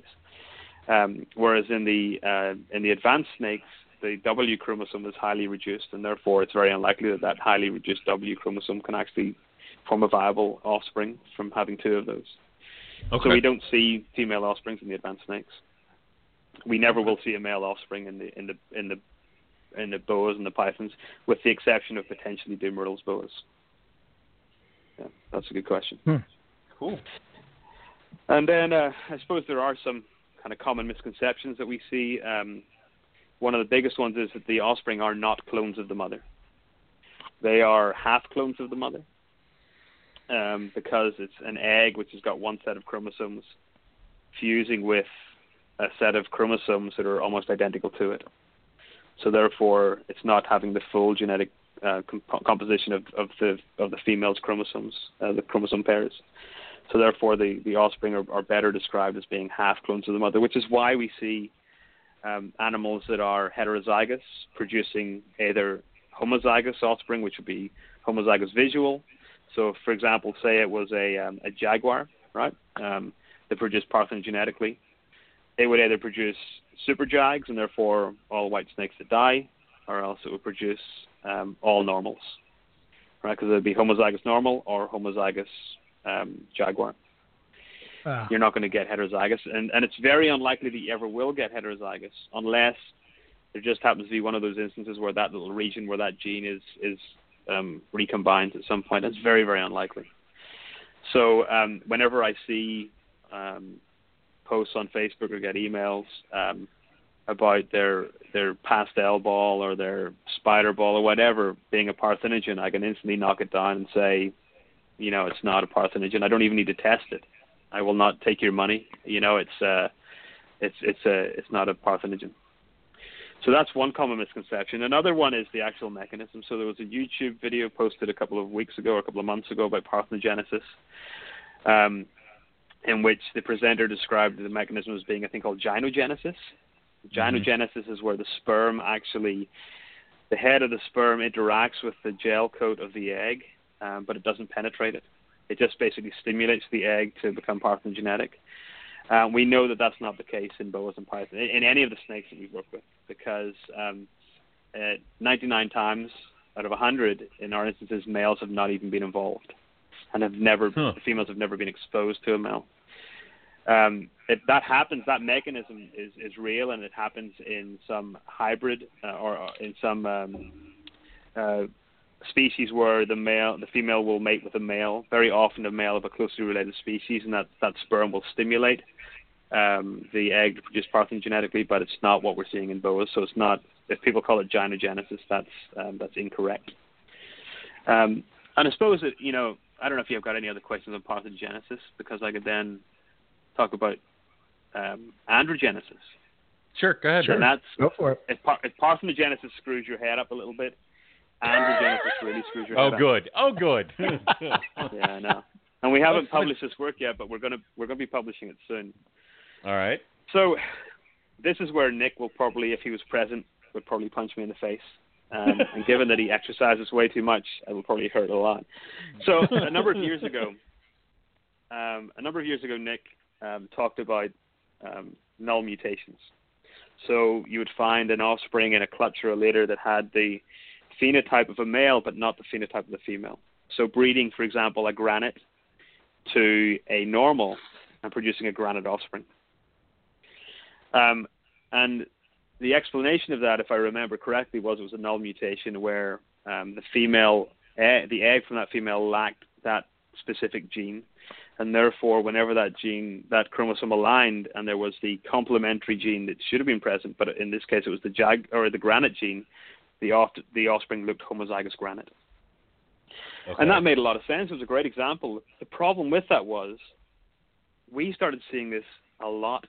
You know, I was getting emails a lot from people across the world where it was happening in boas and pythons and so on.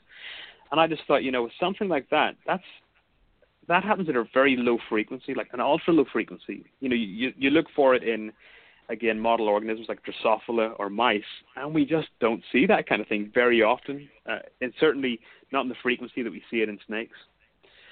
So for a couple of those examples, I sequenced the genome of the mother, the father, some of the offspring in the litter, and also or clutch, and also the unusual animal.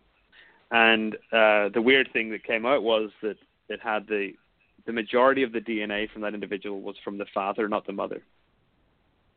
However, the mitochondrial genome was from the mother.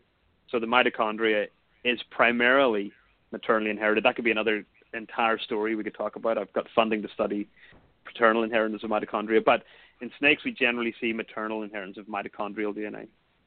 So therefore the egg had mitochondria, but it did not have an egg or a nucleus, or the nucleus was ejected from it, and the only DNA that seemed to be present was that of a male. We're reanalyzing that at the moment because it looks like there was some level of recombination with some maternal DNA, but we're still not sure. We need to clarify that. But that's an example of the male dictating. It's essentially a male parthenogen, right? So we're working on that more. It happens in some organisms, but it's incredibly, incredibly rare, especially in vertebrates, and especially in instances where it's not actually being induced through pretty complex lab kind of methods. And we are actually seeing it in pretty high frequency. Again, just like parthenogenesis, something that was thought to have been this really odd, weird event that was rare is certainly not rare at all. And I believe that it's probably being missed much more frequently than people think, because they're assuming that the only parthenogens that they have are those that have a morph, and they see it. Whereas any of the wild-type animals in those litters can also be parthenogens or androgens. So we're playing around with that a lot more at the moment, but it's certainly a much more plausible reason why we see these male phenotype animals being produced from females that are not heterozygous for that trait. So we're playing around with that at the moment. Yeah, it's something that kind of blew my mind. And something that's still, kind of really difficult to get my head around in terms of, it's pretty complex genetic analyses that we're doing for these. What's great about this topic is that, Eric, you've talked about Reptile Radio in the past. I talked on Reptile Radio, I don't know, maybe 10 years ago, 9 years ago, something like that, 8 years ago. I remember. About Parthenogenesis, and then I was on Nick's show, and I was on Ben Russo's show, and then Reptile Apartment. And the great thing about it is that we're still getting so much more information being generated on an almost monthly basis that's allowing us to really develop that whole system and hopefully educate many people along the way. So I know Ben had a question that he wants to jump in, but real quick, like what is the thought behind why this happens? Like, why does this happen in nature? Is it just because of like these island species? Is that the thought that they raft over? Yeah, that's a really good question. So that's something that we've had interest in looking at. We published the first paper, and there's only 2 papers on the topic of of naturally occurring parthenogens in the wild, facultative parthenogens, where the offspring are half clones of the mother. And that is a paper that we published on copperheads and cottonmouths in 2012. And then a friend of mine published a paper on free-ranging, free-living parthenogenetic small-toothed sawfish. They are the small-toothed sawfish population is incredibly small, and it's likely that, and this fits in with what my belief about parthenogenesis is. I believe it's a heritable trait. And there's some early work on chickens that might suggest that also, a single gene that's involved. But in that small population that's undergoing some level of inbreeding, you get an increased likelihood that you're going to get a homozygous for parthenogen, essentially a certain gene to produce a parthenogenetic offspring. In the copperhead and cottonmouth example, the copperheads were in an island population in the sense that they were in a city park in Connecticut. A very stressed population, northern end of the range, very long winters and hibernation, a very short period of time where they're actually active. But there was a 50-50 sex ratio. And this kind of goes against the idea of, well, maybe a female will produce parthenogenetically if there are no males present.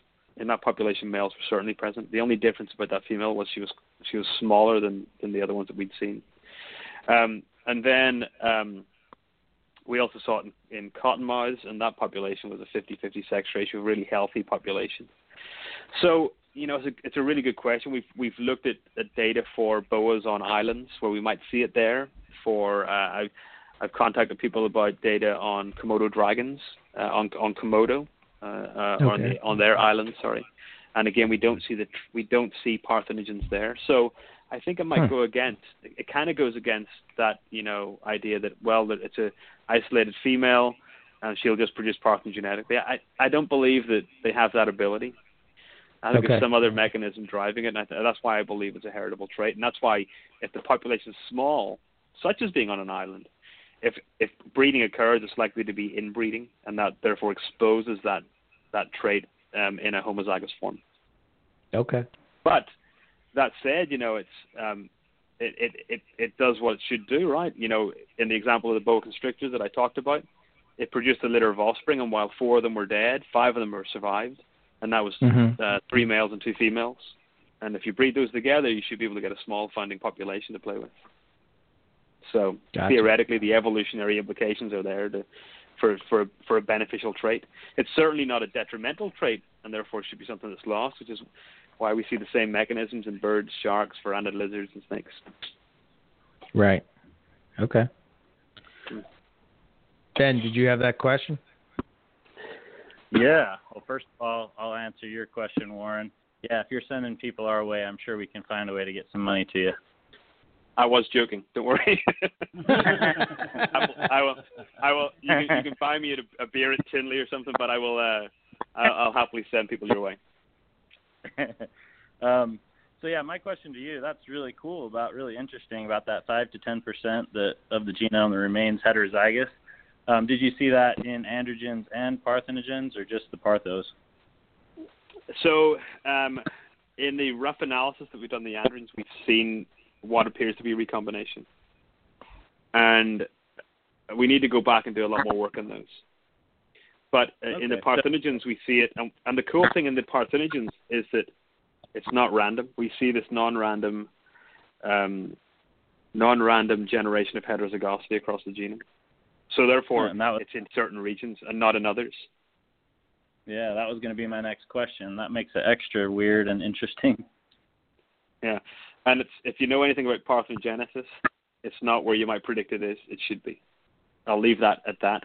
Yeah. So I guess really weird. Can't ask my next question about what genes are there, huh? What genes are there? With what we've looked at, nothing important.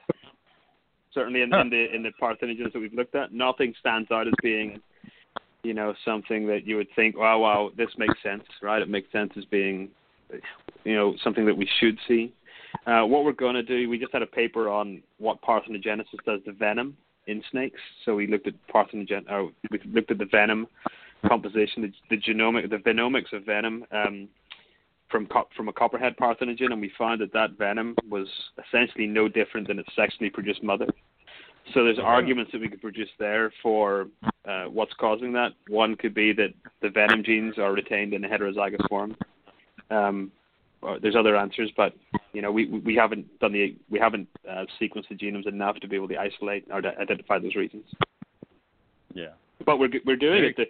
The thing about this is this is hobby research for me. This is stuff that I do at the weekends and in the evenings and with undergraduate students, and we pull the money here and there. We haven't applied for grants for it or anything like that. There, it's just kind of just doing it for the sake of doing it because it's fun. Yeah, well, I'm glad. Yeah, that's awesome. So that recombination, that heterozygosity, all of that genetic information came from the mom, though, right? There's never anything from the dad. Yeah, nothing from the dad. The androgen seems to be the weird one at the moment, but we need to look back into that there and actually make sure that those SNPs actually align with the father's genome and they're not something different. So we'll do a little bit more work on that there, but certainly with the parthenogens, it's all maternal.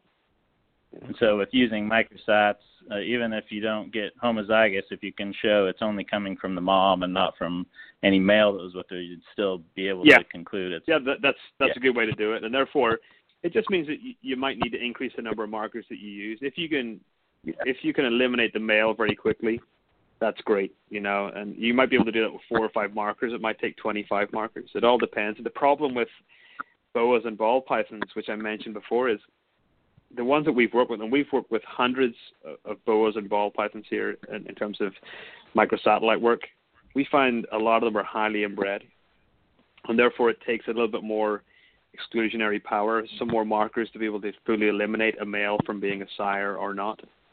But because you see heterozygosity, doesn't mean that it's not a parthenogen. You just see highly reduced levels of heterozygosity. Very cool. Well, that's awesome. Thanks. Yeah, sure.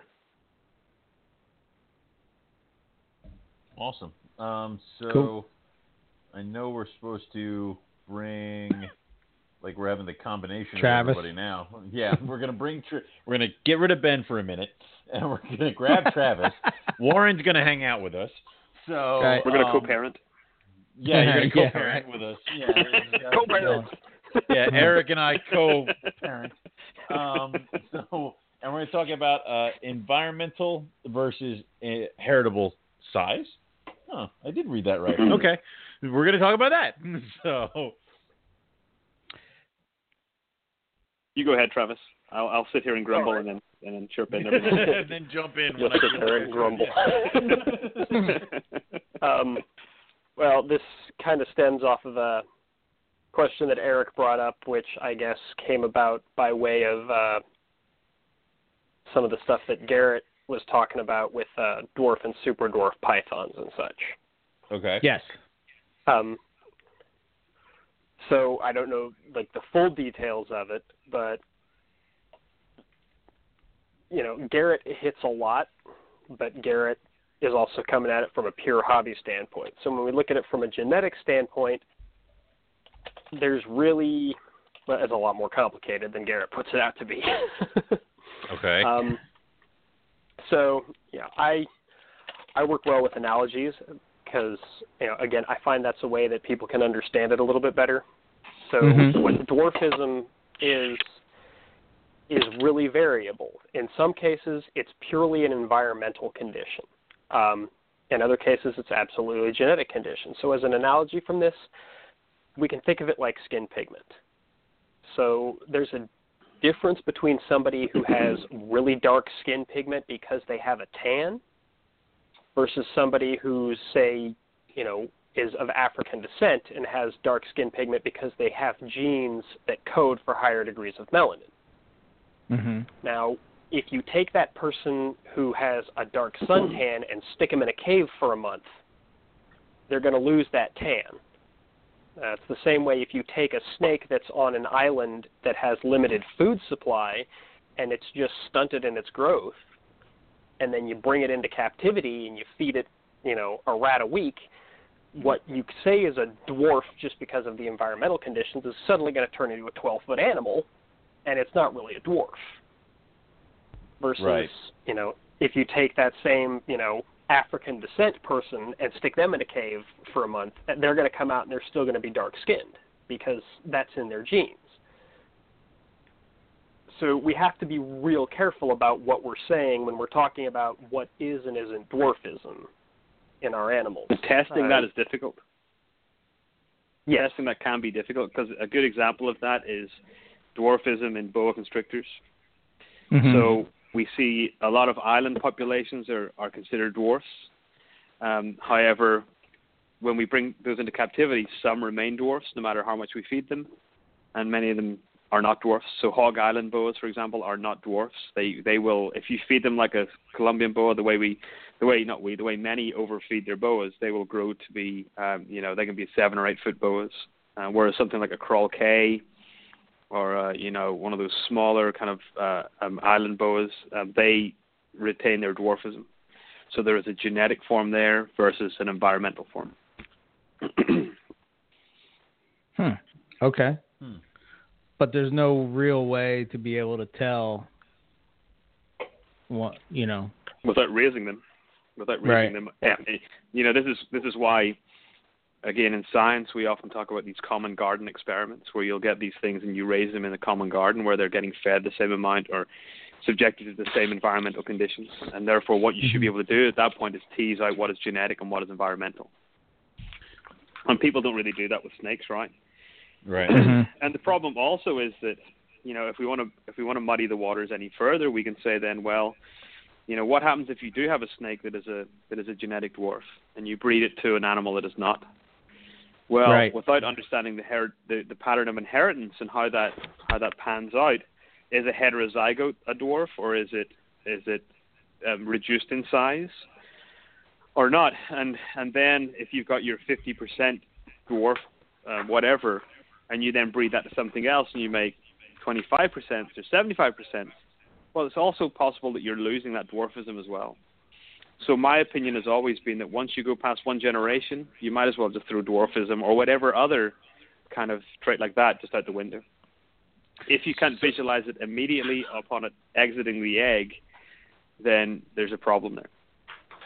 So when it comes to because that's probably one of the main questions I'm asked with snakes that I've sold to customers is how big will it get? And they always want to know how big the parents are.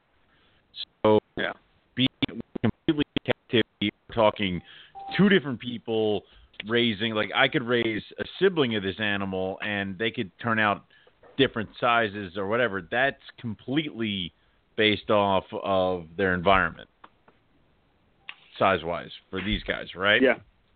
If it's not a heritable, size. If we're eliminating dwarfisms from it, size can be environmentally driven. Just like you can have 2 kids, you can have twins, and you can just feed the crap out of one of them and produce this fat, obese monster, and the other one's fed normally, and it's the same kind of thing, right? It's the environmental condition under which it was raised.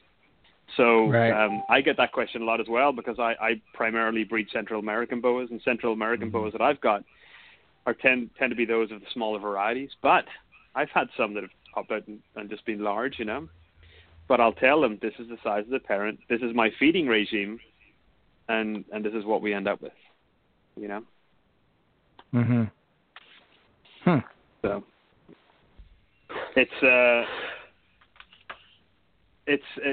So I'm just laughing at that comment from Justin. Yeah, you're not the only one.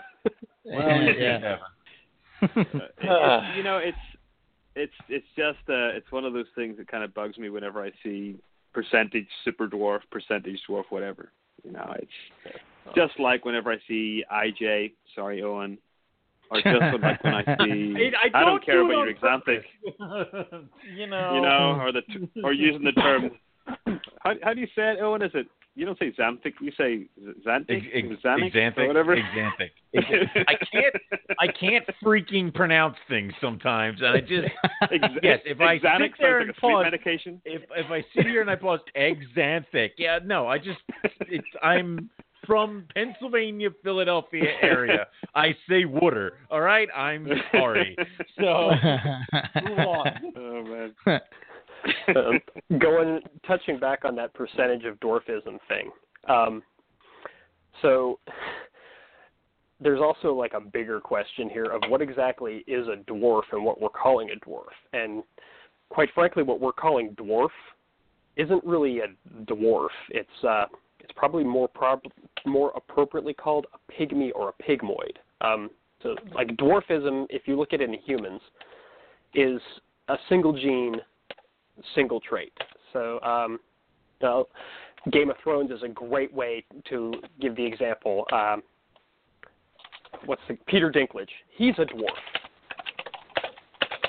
That's a single gene that gives him that phenotype. But if you look at the pygmy tribes out of like the Congo and stuff, now the adult males in those tribes are approximately the same height as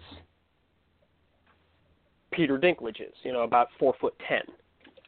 But they are the result of an environmental pressure that has pushed them into a much shorter stature so that they can live in the environment that they're in. And, that's a lot of times the true island dwarfisms that we see is the same type of thing. It's a genetic trait that has been pushed upon them, but it's a polygenetic trait. So, these animals that are truly multi-gene pygmoid are, they're polygenetic. They're like the pygmy tribes that we see in Africa. And if you're breeding those out, to get your 50% dwarf, well, you're diluting those genes down. So it's, it goes back to when we were talking about, Balin breeding his tigers out. It looked like a trait, and then all of a sudden he bred it to something unrelated, and, well, where did it all go? They still carried the genes for tiger, but you lost that phenotype because they were swamped out all of a sudden by new traits. And it happens the same way with these pygmy and these dwarf-type animals. Again, going back to analogies, if you use the skin tone analogy, if you have, if you take two people and one of them is a white person and one of them is an African-American person, their kids have got pigment that's like halfway in between them. Mm-hmm. So they're halfway pigmented. And in the hobby, we'd say that they're 50% pigmented. If, and now in the hobby, you take those 50%ers and you breed them together, you would still call all of their offspring 50%ers. But if you did that in real life, what you would find is you breed those two 50%ers, and in terms of the pigment, the pigmentation curve is wide. They're not all going to be exactly identical for their offspring. Theoretically, there's a way that you could get an offspring from 50% pigment pairing that are fully pigmented and some that aren't. Now, depending on the number of genes in there, it could be a really, really tiny statistical chance, but it's still there. So, oh my God! Oh God, Warren! Who let him loose? when we're getting into that, the amount of what is truly pygmy or what is truly dwarf blood or super dwarf blood, you have to account for what you're really looking at is how much of the genetic payload for that dwarfism is being carried across. And, selecting for animals that are consistently smaller out of those pairings is likely preserving the genes that push towards the smaller stature. The same way, if you select for continually darker animals, you're going to get more melanistic looking animals. If you consistently select for striped animals, you're going to end up with tiger striped animals. Right. But, if you just grab two 50% animals and throw them together and just keep throwing them together randomly, you could still get a 10, 12, 15-foot snake out of it, because if you're not selectively looking to maintain those pure genes, then you lose it all. Are we pretty much saying that kind of a lot of the dwarf stuff now, because it's been so spread out, that it almost seems almost like a gimmick to me to try to sell retics to people who may not be comfortable with a full-size retic?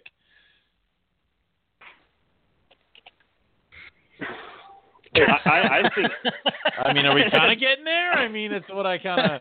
And you went right for the jugular. I agree with you. Call it spade with spade. I mean, Jesus I Christ. totally agree with you. Once you get into these low percentages, yeah, I have real issues with it, because people are often buying that on the assumption, because of the word dwarf being in it. Yes. And therefore they think it's 25% dwarf. It's got to be small.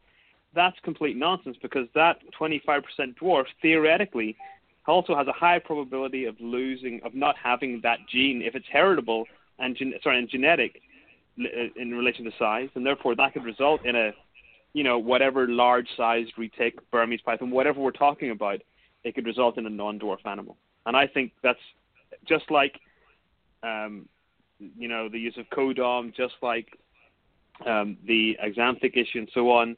It's a misconception, and it's something that the general snake public need to start, thinking about the real underlying things here. They just can't just assume it's got dwarf. It's got to be dwarf. How many people? Well, what's funny about it is, what if we turn around and said this is a 12.5% het albino? How many of people would turn around and say, "Oh wow, shit, I'm going to buy that there"? They'd say 12.5%. Screw that, I'm not buying that. But on the other hand, if they say, well, it's a 12.5%, super dwarf, whatever, they're like, oh well, it's a 12.5% super dwarf, and therefore they think that it's going to be small. Like they're taking a foot off for every percentage. It's like that's not necessarily true. Yeah. So. Right. Yeah. Well, in my opinion, unless it's 50%, if it's not 50%, if it's not 50% from a direct genetic line of dwarfism to a normal, to a standard non-dwarf, where we know that the heterozygote, the offspring from that result in a smaller animal, then we might as well just throw the dwarfism out of the table, off the table. Right.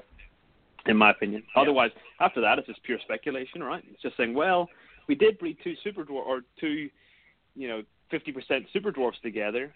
Of course, what that means is that you could produce 25% super dwarfs from those offspring, right? You could also have a lot that are not super dwarfs and so on. So, again, general misconception about genetics, which is not a great thing. Yeah.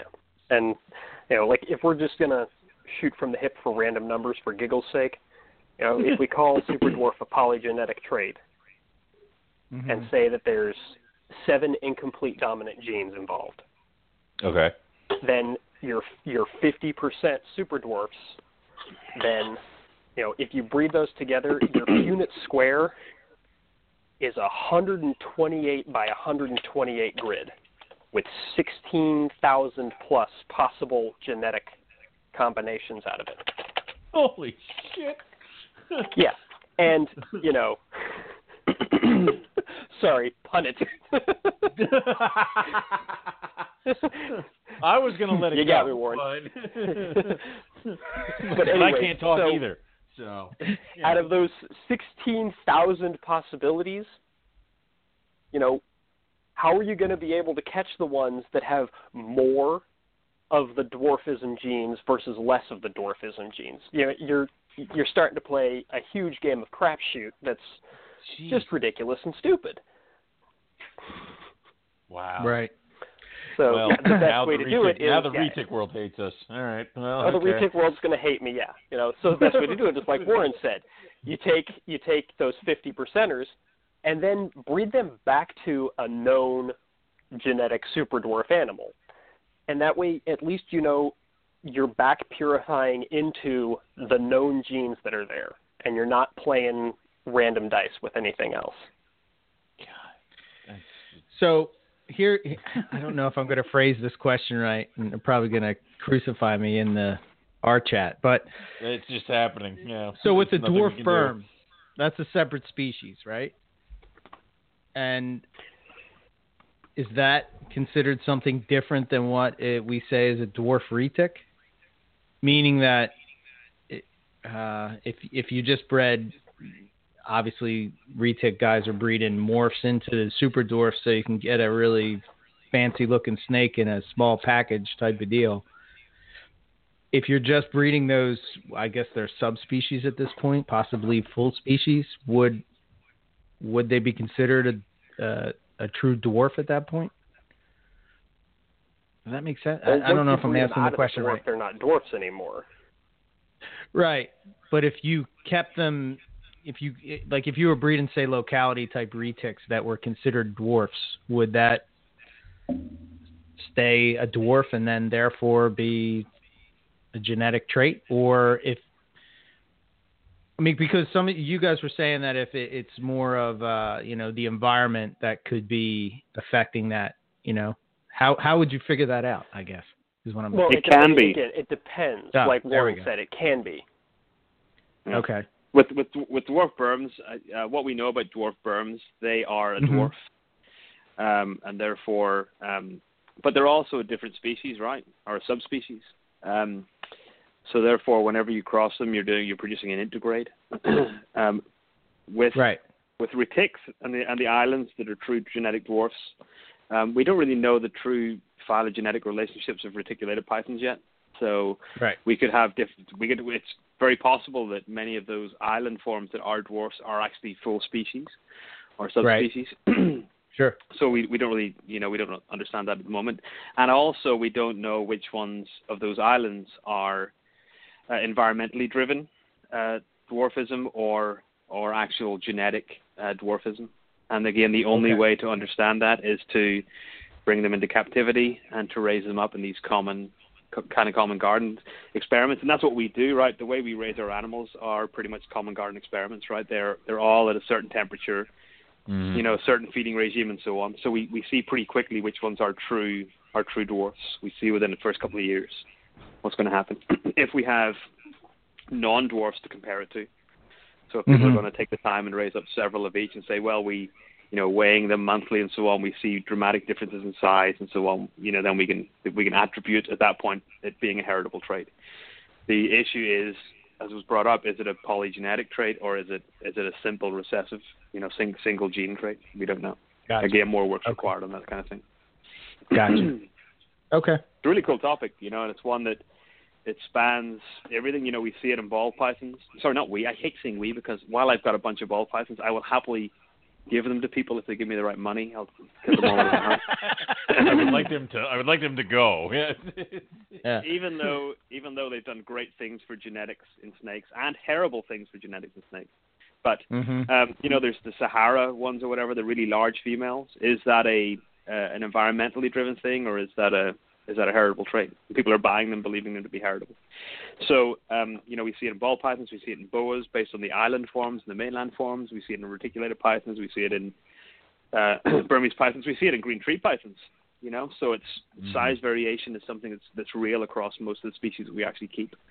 Just understanding what is environmentally driven and what is heritable is still very questionable. Gotcha. Okay. Makes sense.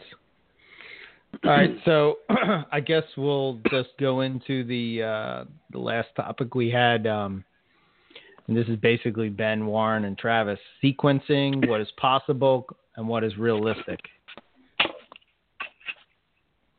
I don't know who wants to take the lead with that one.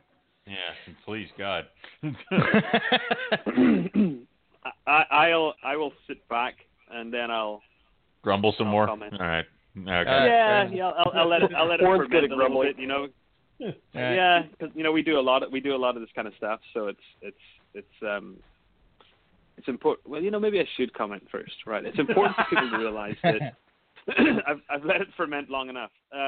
It's important for people to realize that we can't simply turn around at the moment and say your animal is het for X, right, from a shed skin. The reason being is that people believe that we have this genome of every snake that we're playing with, and we know exactly on that genome where these genes fall, where these traits fall, and therefore we can simply test for that trait. I've had it before. I've crossed this 5-gene ball python with a 7-gene ball python. Is my animal XYZ, whatever? And I can tell them it could be, but genetically we've got no idea because we don't know where those genes are on the genome of these organisms. To do that will be horrendously expensive. What we can do, and this generally keeps people quiet very quickly, is I'll get an email and someone will say, right, I've got a pretty hot trait in an animal. Say, I got it last year. Somebody had a sunset ball python that I think at that time were pretty expensive. And they said, if I breed these, how do I know which ones are possible hets and which ones are hets? And I said, well, we can do it. We can put the work in, just as we did to be able to determine sex differentiation, sex chromosomes in the snakes that we did earlier on. We can do the same amount of work, but it's costly. It's not a simple process of all of a sudden we produce this marker for this sunset gene.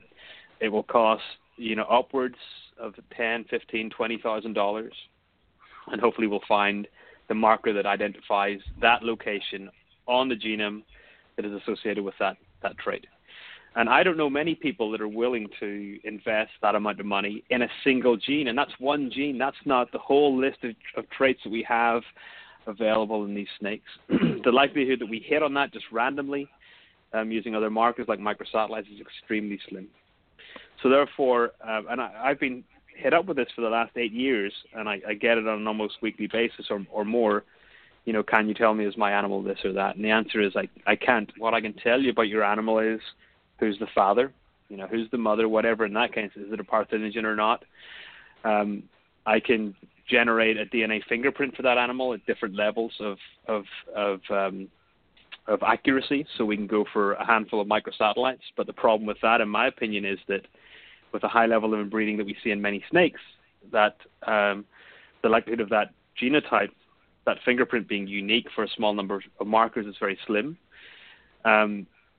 Or I can go out full extreme and do, a whole genome sequencing and give you a complete DNA fingerprint of your animal. The difference is that one is $25 for me and the other one is, about $2,000. So it's there's that kind of level of complexity to it, and people just think you can turn around and all of a sudden they'll send me a shed skin and I'll give them this great result, and that's not the case. We're not at that level to be able to do it right now. Mm-hmm. Sorry, that's my rant. That's my rant. Okay. I'll rant a little bit later if I feel I need to. Okay. It's a good rant, and I hear the same thing. Can you tell me how if my python has this? And it's inevitably, like Warren says, no, we can't do that now. And then they always turn around and say, well, but I can spend $100 to get my own genome done right now.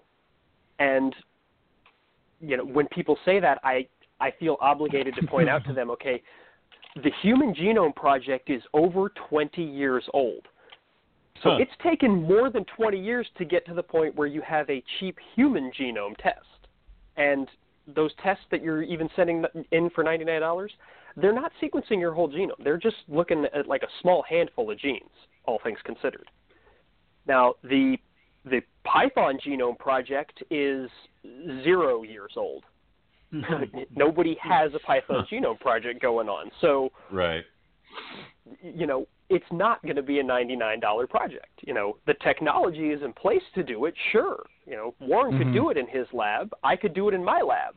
But it boils down to how much money are you going to give me to do this in my lab? Because it's not a 99 type of dollar project. I could try and throw some back of envelope together to come up with a full thing, but like Warren said, you're looking. I think Warren was being conservative when he said, $10,000-$15,000 project. I'd, think closer to $100,000 project on, on the end of just trying to get everything knocked out. Absolutely. Right. And so, that's what people need to understand is, yes, the technology is there, but just because the technology is there doesn't mean that all of the data and information is there because the body of knowledge that goes into using that technology hasn't been put forward.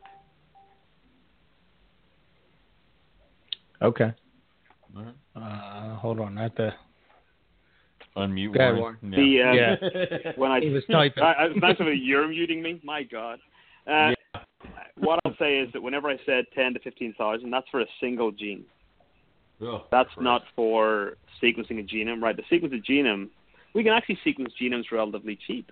The cost of sequencing genomes is dropping dramatically. So we can sequence genomes to the chromosome level for about $25,000 now, $20,000, and get chromosome length reads, which is kind of remarkable. That's not the story, but that's all we've got at that point are letters on a page, right? A's, T's, C's, and G's. We don't know where at all on that genome genes fall. And what we can do is we can search those genomes.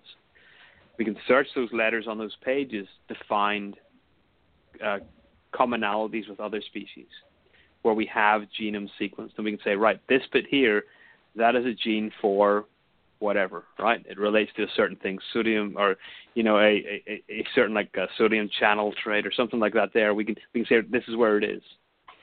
The difference is that it's very unlikely that we also then have the trait to say, and this is piebald, and this is lesser platinum, and this is granite, and this is whatever the color morphs or pattern morphs that as hobbyists we are concerned with. The likelihood of getting that is extremely slim from a genome project, but we can get it from what's known as we can use this process called RAD-seq, which is what we use for the sex chromosomes. We can sequence, for example, say we wanted to determine is my animal a het pied or is it a normal? The way we would get that is that we would sequence a bunch of related pieds, a bunch of related normals, and a bunch of related het pieds. And we're looking for an association of a certain mutation, do we see the same mutation across all of the pieds and all of the het pieds, but not in the normals?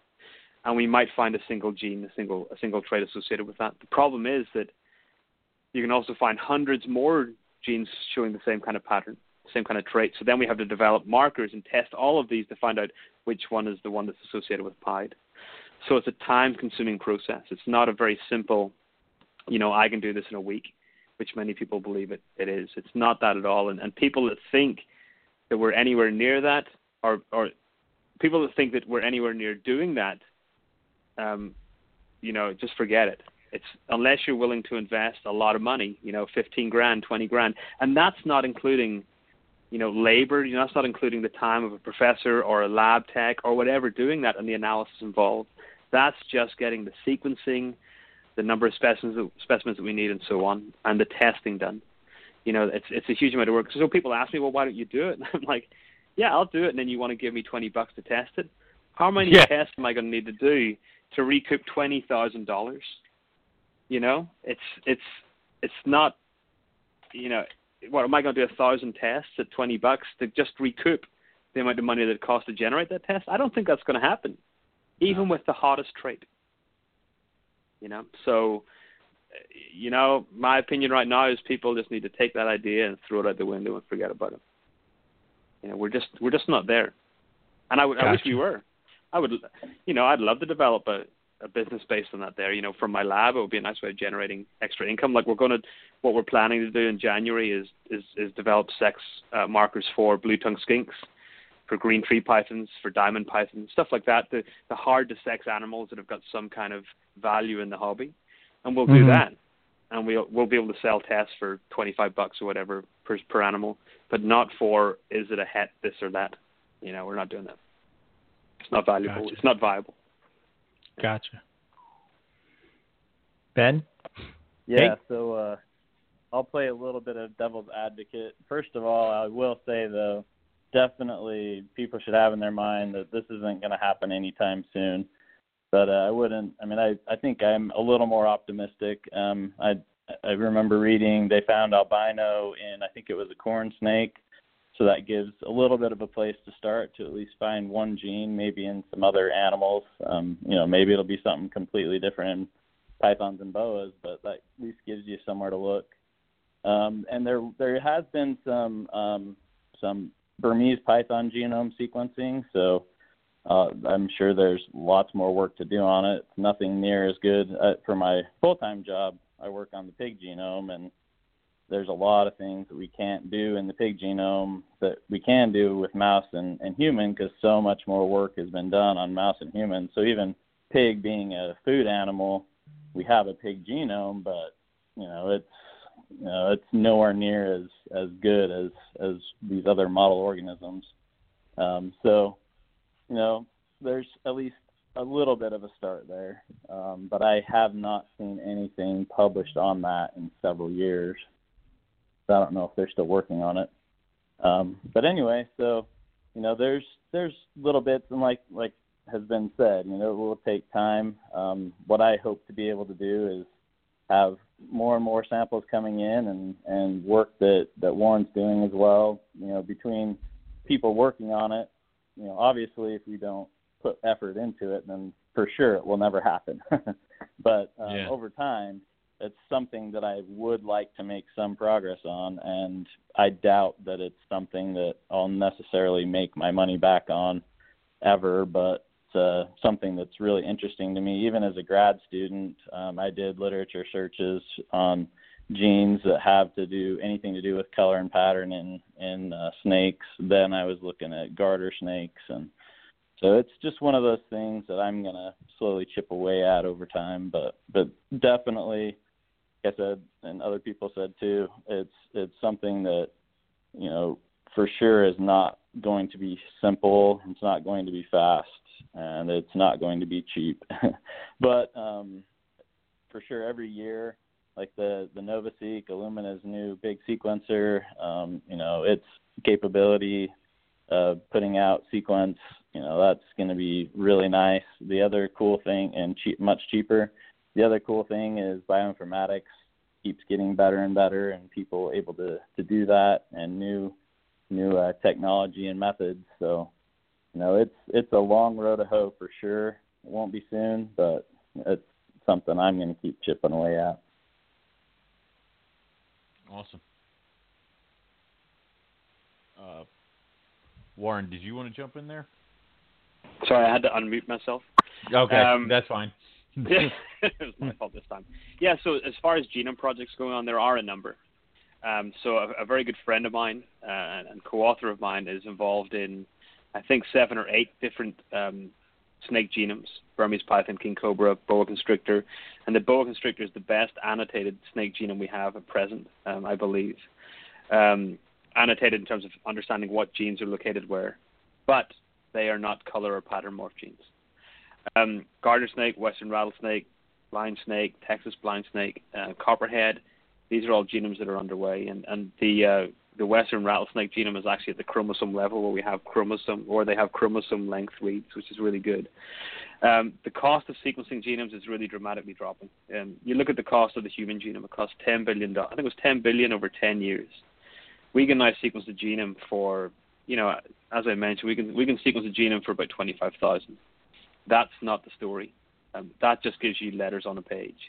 It's understanding where the traits lie on those pages, where the traits lie on those genes, or where those genes lie, and that requires additional work. So what we then have to do is additional sequencing, not necessarily whole genome sequencing, but additional sequencing of individuals with specific traits. And it's not just one here and one there. You have to do large sample sizes to be able to eliminate the kind of spurious additional mutations that will be popping up in each of those individuals. So it's a lot of work. Even with traits like albino, where we know a gene that's involved, because it's involved in one species doesn't mean that we're going to see the exact same thing in others. And I wish I could be optimistic about it. Snakes, they're my hobby, but they're a pretty intense hobby. Whenever I got 100 and something of them at home, between my home and my lab. I wish we could go further with it, and I just don't see it at the moment without a really intense amount of investment. So you'll need the biggest ever GoFundMe to start generating the money that's required to develop these, because no scientific foundation is going to give you money to say, right, I want you to go and find where the genes are for piebald, granite, blah, blah, blah, in carpet pythons. It means nothing to the general public. It's only the hobbyists that will drive that. So if every hobbyist wants to turn around and donate $5, towards a fund that can then be used to identify these traits, that's cool. That's not going to happen, but.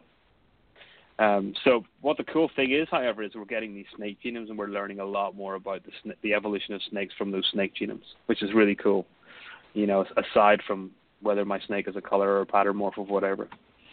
I wish I could be more optimistic there, but I can't. I think I had something else I was going to mention there. Maybe I didn't. I'm just trying to look where we... oh, yes. Yeah, here's the other one. The other one that I think is worthwhile bringing up is my snake a pure this or pure that? That is probably the second most common... that's probably the second most common question I get.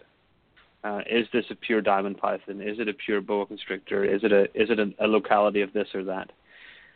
And that's something that we can work on. The problem is that we really need the samples for it.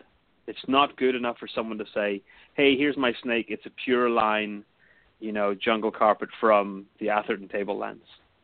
Unless that animal is one that has been collected from the Atherton tablelands, then all you've got is someone saying this snake is something from the Atherton tablelands, right? So we need solid samples collected in the field with GPS data. And I'm having a huge amount of difficulty with this at the moment. For example, with Corallus blumbergi, one of these odd species of tree boa, trying to get pure locality animals to be able to compare to other stuff is a nightmare.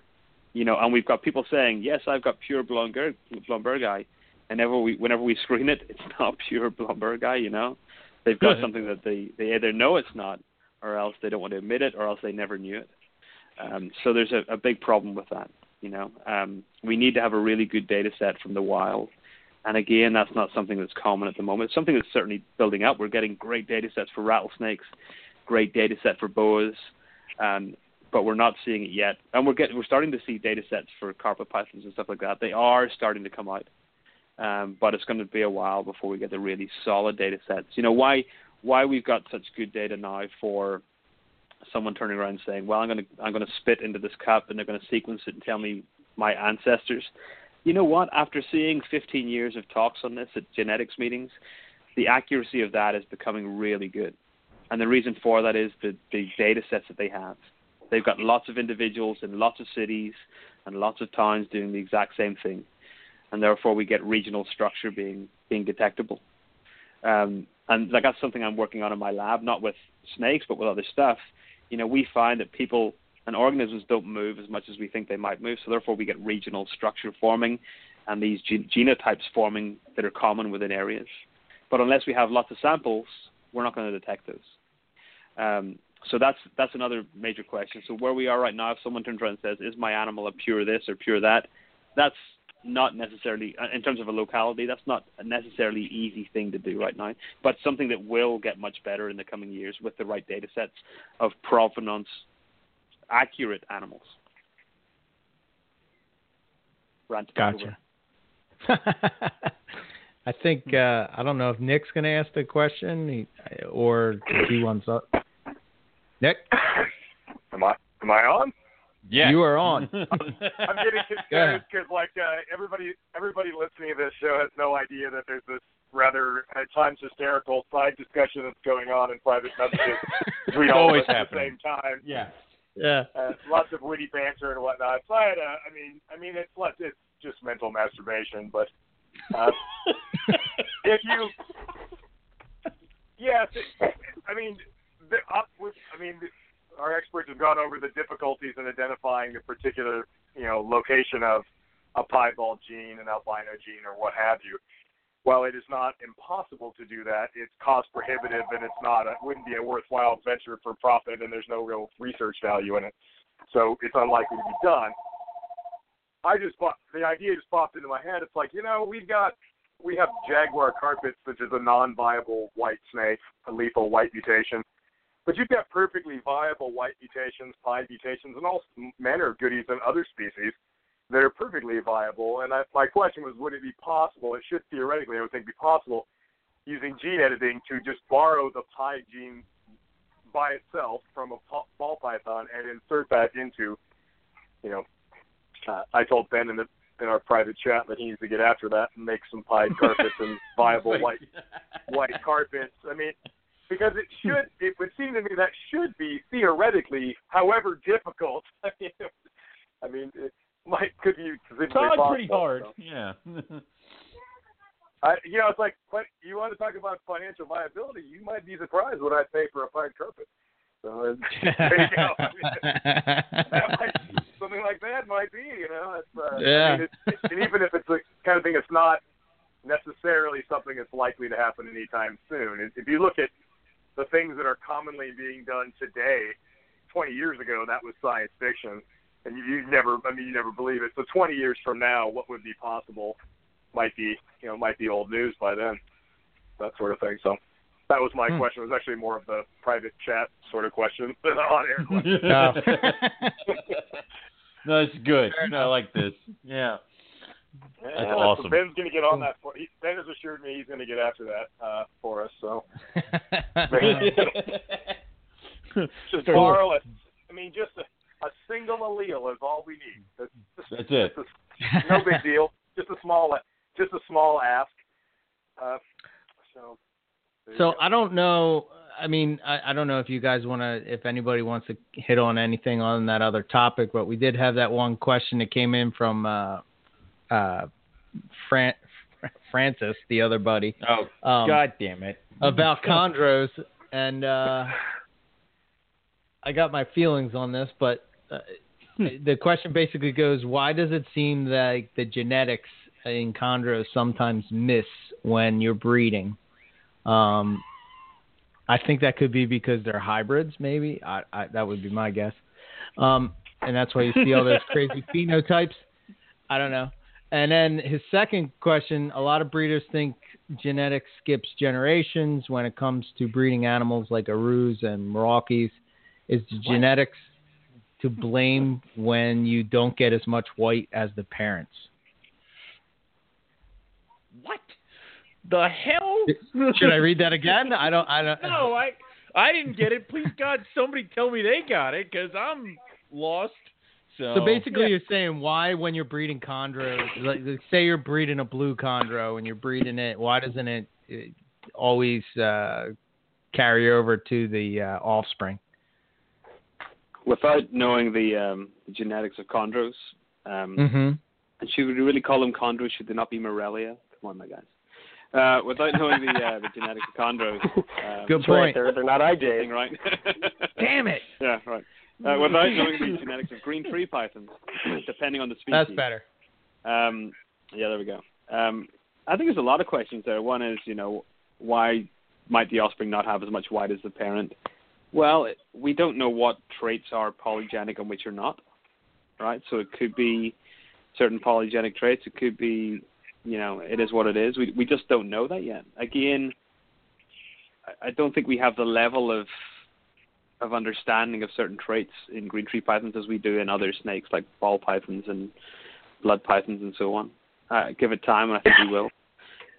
But I think there's a lot of questions that could be asked that we just can't address right now. And the fact that I think it's very possible that, and Eric mentioned it in the chat, that I think, or maybe I'm just thinking it, that hybridization's a potential as well. No, I said it out loud. Oh, you said it loud, right? Okay. It's all blending into one here. I'm trying to read chats, multiple chats in this. I think for many years people considered green tree pythons as a single species, and therefore you still see it. I haven't got any green tree pythons. I'm a real Corallus Trebo and nut, but I'm really starting to think about green tree pythons. But if I'm going to do it, I want locality pure animals. I don't want Jaipura cross Merukis cross Bayak, whatever. I don't want that, because again, you're adding levels of complexity to it that means that if you're trying to breed for certain traits, it might make it very difficult, because there could be a single gene trait interacting with a with a polygenic thing and so on. So you're getting a blue stripe or you're getting white speckling and so on. I think there's multiple issues there. I don't necessarily think it's environmentally driven. I think it's more likely to be just a polygenic kind of issue. Okay. But that's my uneducated green tree python kind of approach. And I try to listen to as many of the podcasts from the green tree python radio thing that doesn't seem to be very common anymore, but to try and learn more about green tree pythons and heritability and so on. What was he talking about with the question when he said it skips generations? I mean, I don't think that genetics can skip a generation. Is he just talking about how it doesn't show up in the offspring? No. They're saying sometimes, like, so if you breed, like, again, I'll go back to blue. If you breed a blue animal to a regular green animal, you don't get blue animals. However, but if you take those two babies and breed them together, well, duh. I mean, of course. That's just a recessive trait, theoretically, right? Yeah. You'll get a proportion that are blue and a proportion that would be homozygous blue, and a proportion that would be heterozygous for blue, and then a proportion that are not, that are recessive, homozygous recessive for green. So that's kind of a simple explanation for that. And even if it's polygenic, I mean, if I breed my tiger to a non-striped coastal, take those babies, breed them together, I'm going to get a bunch of striped babies. I mean, that's just kind of lays it in there for me. It's, there, and you're just compounding it. Yeah. So, I don't know. Travis said he had some to add to that. Go for it, Travis. Yeah. Well, I mean, it was basically the same type of stuff that Warren already covered. I mean, there's so much going on. Yeah. There's so much going on with, that whole cluster of animals. I mean, we know that there's at least 2 species there, depending on who you talk to. Some people are saying that it's upwards of 4, 5, so you're dealing with a bunch of hybrids, you're dealing with a bunch of environmental factors, you're dealing with polygenetics, and you're dealing with that across multiple species. So, what gives rise to high white in your Aru type animals may be a completely different set of genes than what's given rise to your high white Merauke animals. And so, you breed them together, and all of a sudden it's like, well, none of these are high white. Well, yeah, no, you just combined a whole bunch of unrelated genes. That doesn't mean you're going to get white. Yeah, right. It could be an environmental response. It could be, we don't have enough real knowledge of green trees because, quite frankly, there aren't really a lot of solid Mendelian traits in green trees. We've got albinism, and then we've got the baby color, red versus yellow. But everything else in green trees just seems to be an amalgam of polygenetics and random other crap. Right. Yeah. Okay. It's kind of it's all blended together, so it's kind of hard to get one result out of it until you start focusing on it. All right.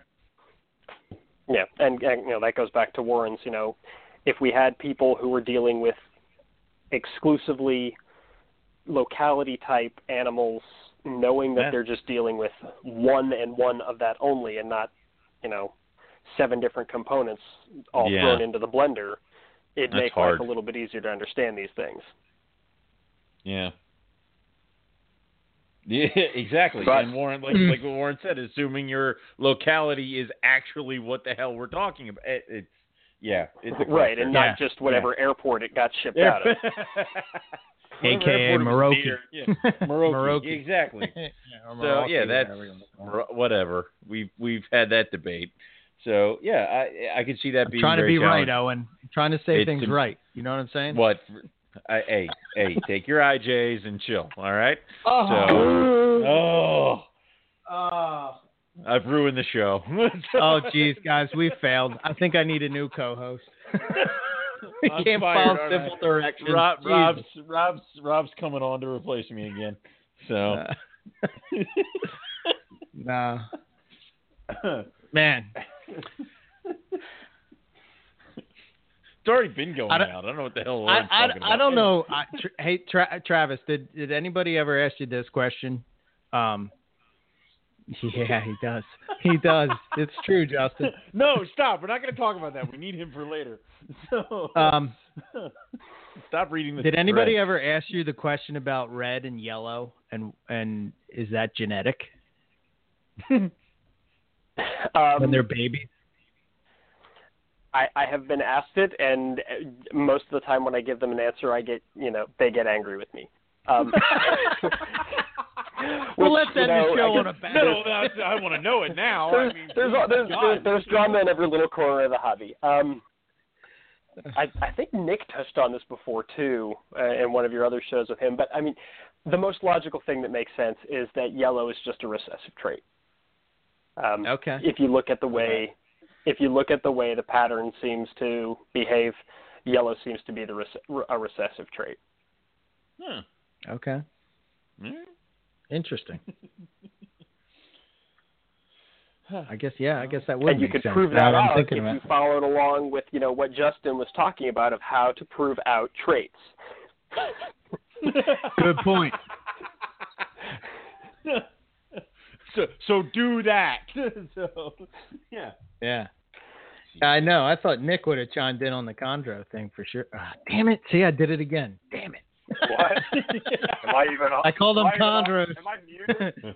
No, you're on. No, you're not muted. You're on. Oh, I'm on? Oh, I thought I was muted. I thought I was relegated to the muted portion. Yeah, no. The chondro thing is one of those, it's almost like it's so obvious that you can't even really fathom that people are still confused by something so simple, and it's yellow is it's magic, Nick. It is literally that simple. And it's why there are still people that, well, I'm sure everybody on this in this podcast right now can attest to this, that a lot of people, when you give them two options, one of which is a clear, concise, fact-based scientific explanation for a phenomenon, and the other is fairies, unicorns, pixie dust, and magic, they will invariably gravitate towards magic and unicorns and stuff, because magic is sexy. Magic is fun. Sometimes science is just kind of, that wasn't magical. The magical, mystical thing gets you excited. It's a mystery we don't understand. It's like yellow's recessive, ding-a-ling. That's not sexy. That's just so simple, but it's so completely obvious. I do not understand how this confuses anybody. I really don't. And I've been saying that for a decade. I mean, I'm not a renowned chondro breeder. I've read them a few times, but sometimes it's the only explanation that can make sense. It's like, really, you don't have a lot of other options left. Yellow's recessive. Move on. Hey, Nick, is there a super spider? Oh my God. Yeah. Why don't you go ask the internet about that? I used to feel bad about when newbies are always trying to tell me and put me in my place and tell me how it really is and everything. And then I realized that, oh my God, you guys get that. If they're doing that to you guys, geez, I'm just some, I'm not in the same academic category as the rest of you guys. So it's if they're going to argue with you guys, I got no hope of making a dent in that. I'm just gonna. And I used to be very combative, and I don't suffer from low self-esteem. I'll get in the mix, and I used to be very combative and had to feel like I had to convince everybody I was right about all this stuff. And in my old age, maybe I'm just beaten down and broken, but I'm just I am way more willing now to let people be completely oblivious and wrong. And yeah, great, no super spider, must not be one. I guess awesome. I'm like, okay. It's like next. You can fix ignorance because if people want to know and they want to learn, but you can't fix willful ignorance. Those people are just choosing to remain ignorant, and you can't fix that. It just is. And I'm just it's taken me a long time to just accept that I cannot convince everybody, and I'm just going to have to accept this, move on with my life, quit arguing with people on the internet. I'm a lot happier now, too, I think. The big epiphany was a few years ago, and I was arguing with somebody. I think it might have been about the super spider, which is not even something that you can't. I don't know how people can argue that and keep a straight face, really. How can you not know this and see this? But they were arguing, and then, somebody tagged Warren in the same thread, and then these same dinglings were arguing with Warren. I'm like, are you kidding me? You're arguing geneticists, and they argue Travis the same thing. It's like argue the same. Because they're going to argue with you guys. I got no hope in hell of cracking that one open. They're just going to believe what they want to believe, and that's just going to have to be okay, I guess. Yeah. It's a true story. I think that's how we should end the show. Yeah, it's like when they're good. We've given you all this evidence, but we know we can't force you. So yeah, you can't fix everybody. You just reach the people you can reach. There'll be some minds changed, and some people will learn something from the night, and let them take with that. Somebody's going to take something positive and be a little smarter for having listened to all this. But you're not going to get to everybody. That's abundantly clear. Well, maybe if we just stay the course and eventually it becomes the norm, then those people will look like knuckleheads, So, yeah. Like, yeah, I get. Oh no! Somebody said the name. No. We're not allowed to say that. Is a not allowed name on this show. Don't ever say that name out loud. Yeah. God. Oh boy. All right. But that's all right, Owen. It's all you, buddy. Well, I mean, where are we at? Because what I think is what we should do is we're gonna bring everybody on. If you got last comments, concerns, something you want to throw out there, that's fine by us, and then we'll let you guys click off and slowly whittle it down to myself. And holy God, don't ever send that picture again. What the hell? I clicked on the wrong link at the wrong time. So let's, I guess we'll start with, Eric, you want to start? We'll bring Travis on. We'll say, Travis, you want to throw anything out there? Any contact info, any last lingering comments you want to toss out there, go ahead, and then we'll let you go for the night. You can find me on Facebook, Travis Wyman. You can find me on Instagram, ACTCATTGG. Don't have my own website because, I don't do enough to need my own website.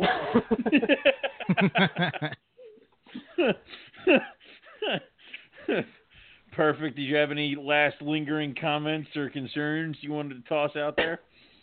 No, just, like Warren, I agree that Kodam has to die and die a horrible death, and there's obviously a lot of things that need to die and die a horrible death. But I think we've covered most of them. So, and tomorrow we'll find out just how many people in the hobby we pissed off, and Right. I can't wait for Wednesday mornings when I figure out just which group of the hobby is pissed off at what I've said. So, right. Anyways, Travis, thank you for coming on and actually giving the idea for this whole shindig. So, but it's been awesome. Yes, it's been a good time. And we'll catch up with you soon, and we'll let you go. All right. Even though you'll probably be in this thread for the next couple, minutes. What the hell is going on? Pay attention. God damn it. It's enough. Oh, Jesus man. Christ. Everybody's unmuted, so they just click on when you just say their name. All right, so say their name. We're all live. Travis, you're good. Nick, is there anything else you wanted to toss out there? Do it now. Websites, all that fun stuff. One final thought. I'd just like to leave everybody with a single word: pygmoid. I thought that was. I don't know why, but for some reason, like the inner 13-year-old boy in me just cannot stop giggling at the word pygmoid. I can't stop. I challenge everybody listening to use the word pygmoid in a sentence in conversation, if you can. And it's awesome. Yes. Pygmoid. You can't even say it without giggling. No. It's rare for me to learn a new word. I got a pretty good vocabulary. I don't really hear new words, but I'm filing that one away for later use. Pygmoid. I don't know. Anybody who listens to the show probably. I'm easy to find. InlandReptile.com. Most of your listeners probably know that, so don't need to belabor the point. But as always, guys, it was great being on. Looking forward to next time. Thanks, Absolutely. Nick. Thanks, that Nick. was awesome. All right. I can't breathe. I can't either. Jesus Christ. I'm not saying his name, but that last one was funny. That was good. Ben, God damn it, Ben. Is there anything else you want to toss out there real quick for everybody? Yes, I will try to speak after I wipe the tears off my face. Too bad not everyone. Well, I guess maybe it's probably good that not everyone can see all this stuff, but it is pretty hilarious. Yeah. I think whatever number of beers Warren needs to get juiced and get his funny pants on, he definitely hit it. Yeah. Yeah. Contact info for me. Probably the best one right now is Rare Genetics Inc. So we do have some genetic testing that we're offering for Python testing. We'll do DNA fingerprinting and parentage testing, and for colubrids, elapids, and vipers, we're doing sex determination from a shed and working on more sex determination tests and other tests as well. And that's the best place to see what we have available right now and to get updates on what we're working on. Awesome. I got a bag in my freezer I got to send to you, so I'll get on that eventually. So very good. It just keeps getting bigger as I not send it, so whatever. But awesome, Ben. Thank you for coming on, and hopefully you get a bunch of sheds and all that fun stuff coming to you. Yep, I got over 100 at Daytona. People hooked me up there. I missed you though. Were you on the I know. day? I thought I saw you. I was there both days. I thought I saw you, but then I was like in the middle of a conversation, and by the time I came around the corner, you had vanished. So I didn't see you again. So yeah, that's crazy. I was only there for the afternoon on Saturday, but I was there pretty much all day on Sunday. Yeah, I was too. So I guess just missed you, which sucks, but. I'll definitely send you that bag of sheds I got hanging out in my freezer because it's taking up a lot of space. So, very good. Thanks. Awesome, Ben. We'll talk to you soon, okay? All right. Have a good one, Ben. All right, Justin, quick, I'm going to get you on before Warren keeps typing more things. And hopefully I can get Eric to breathe. Mute yourself again. I had to take a hit of my inhaler. Yes, you did. Justin, is there anything else you wanted to toss out there? Contact info, any lingering thoughts or comments? I think the chat has made this podcast go off the rails a bit. It is gone. AustralianAddiction.com. On Facebook as well, Australian Addiction Reptiles. Pretty easy to find. Awesome. Good times, guys. Good times. Thanks, Justin, and thank you for coming on, and we'll catch up with you a little bit later, all right? Sounds good. Thanks for having me. Have a good one. All right. Put him on because we got to end the show. And I got to get through him, and you're useless, so... Warren? Hello. He's on. I know, it's terrible. Warren, do you have any lingering things you wanted to throw out there? Any contact info? Anything else you want to just ruin Eric with? I mean... I do have about a 3-hour-long discussion of genetics I could go into, but... Go ahead. I mean, but I won't. If people want to contact me... it's probably best not to do it directly through Facebook, even though I've got a, Warren Booth Facebook page. I kind of save that for my family, and I'm trying to wean myself away from it. But I do have, but you can't message me through it and just ask me questions. I'm just very unlikely to friend you. I think I've got 4,200 friend requests, and I'm ignoring all of them. And I feel bad because people then probably hate me. So if I see them at Daytona or Tinley, they want to punch me in the balls for not responding to them. But you can. I do have another one. It's Boa. What is it? It's Boa Booth the play on my last name, obviously, and because I breed boas primarily. So you can friend me through that, or like it, or whatever you do with Facebook, and find out what I'm doing. Or you can just simply email me. So you can type my name into Google and find hopefully relevant information about me, and not a pedophile living in some place, which is actually another guy called Warren Booth, kind of crazy. But you can. I'm not that. I'm not that guy. Just type in Warren Booth and University of Tulsa, and my email address is warren-booth@utulsa.edu. And I tend to live on email, so I'll respond to you in most cases pretty quickly. And what I will say is that if it's an instance of you want to know the parentage of something, or you want to know if your boa or your python is a parthenogen, I would recommend you go to Ben, simply because he can probably do it a lot faster. You know, I've got a lot of stuff going on in my lab. If it's a species that I've never tested before, I might be interested in screening that for free. Awesome. So that's where I would go. But certainly what I'm doing now is any cases that I get for people asking about parentage, I'll just pass them straight on to Ben. It's not really what we're doing. But we will be doing, as I mentioned, in January, we will be doing, hopefully, parentage in blue-tongued skinks, green tree pythons, diamond pythons, those hard-to-sex animals. So you can contact me about that. Awesome. Over and out. Well, yeah, Warren, thank you very much for coming on and bringing the levity and all that fun stuff. But had fun. And it's been a great show. I really enjoyed it. Awesome, dude. And we'll catch up with you soon. One last thing. Go for it. Keep your shed skins out of the freezer. The best way to preserve them is dry in envelopes in a dark place. Got it. So we have shed skins here that are 60 years old, and we still get great DNA out of them.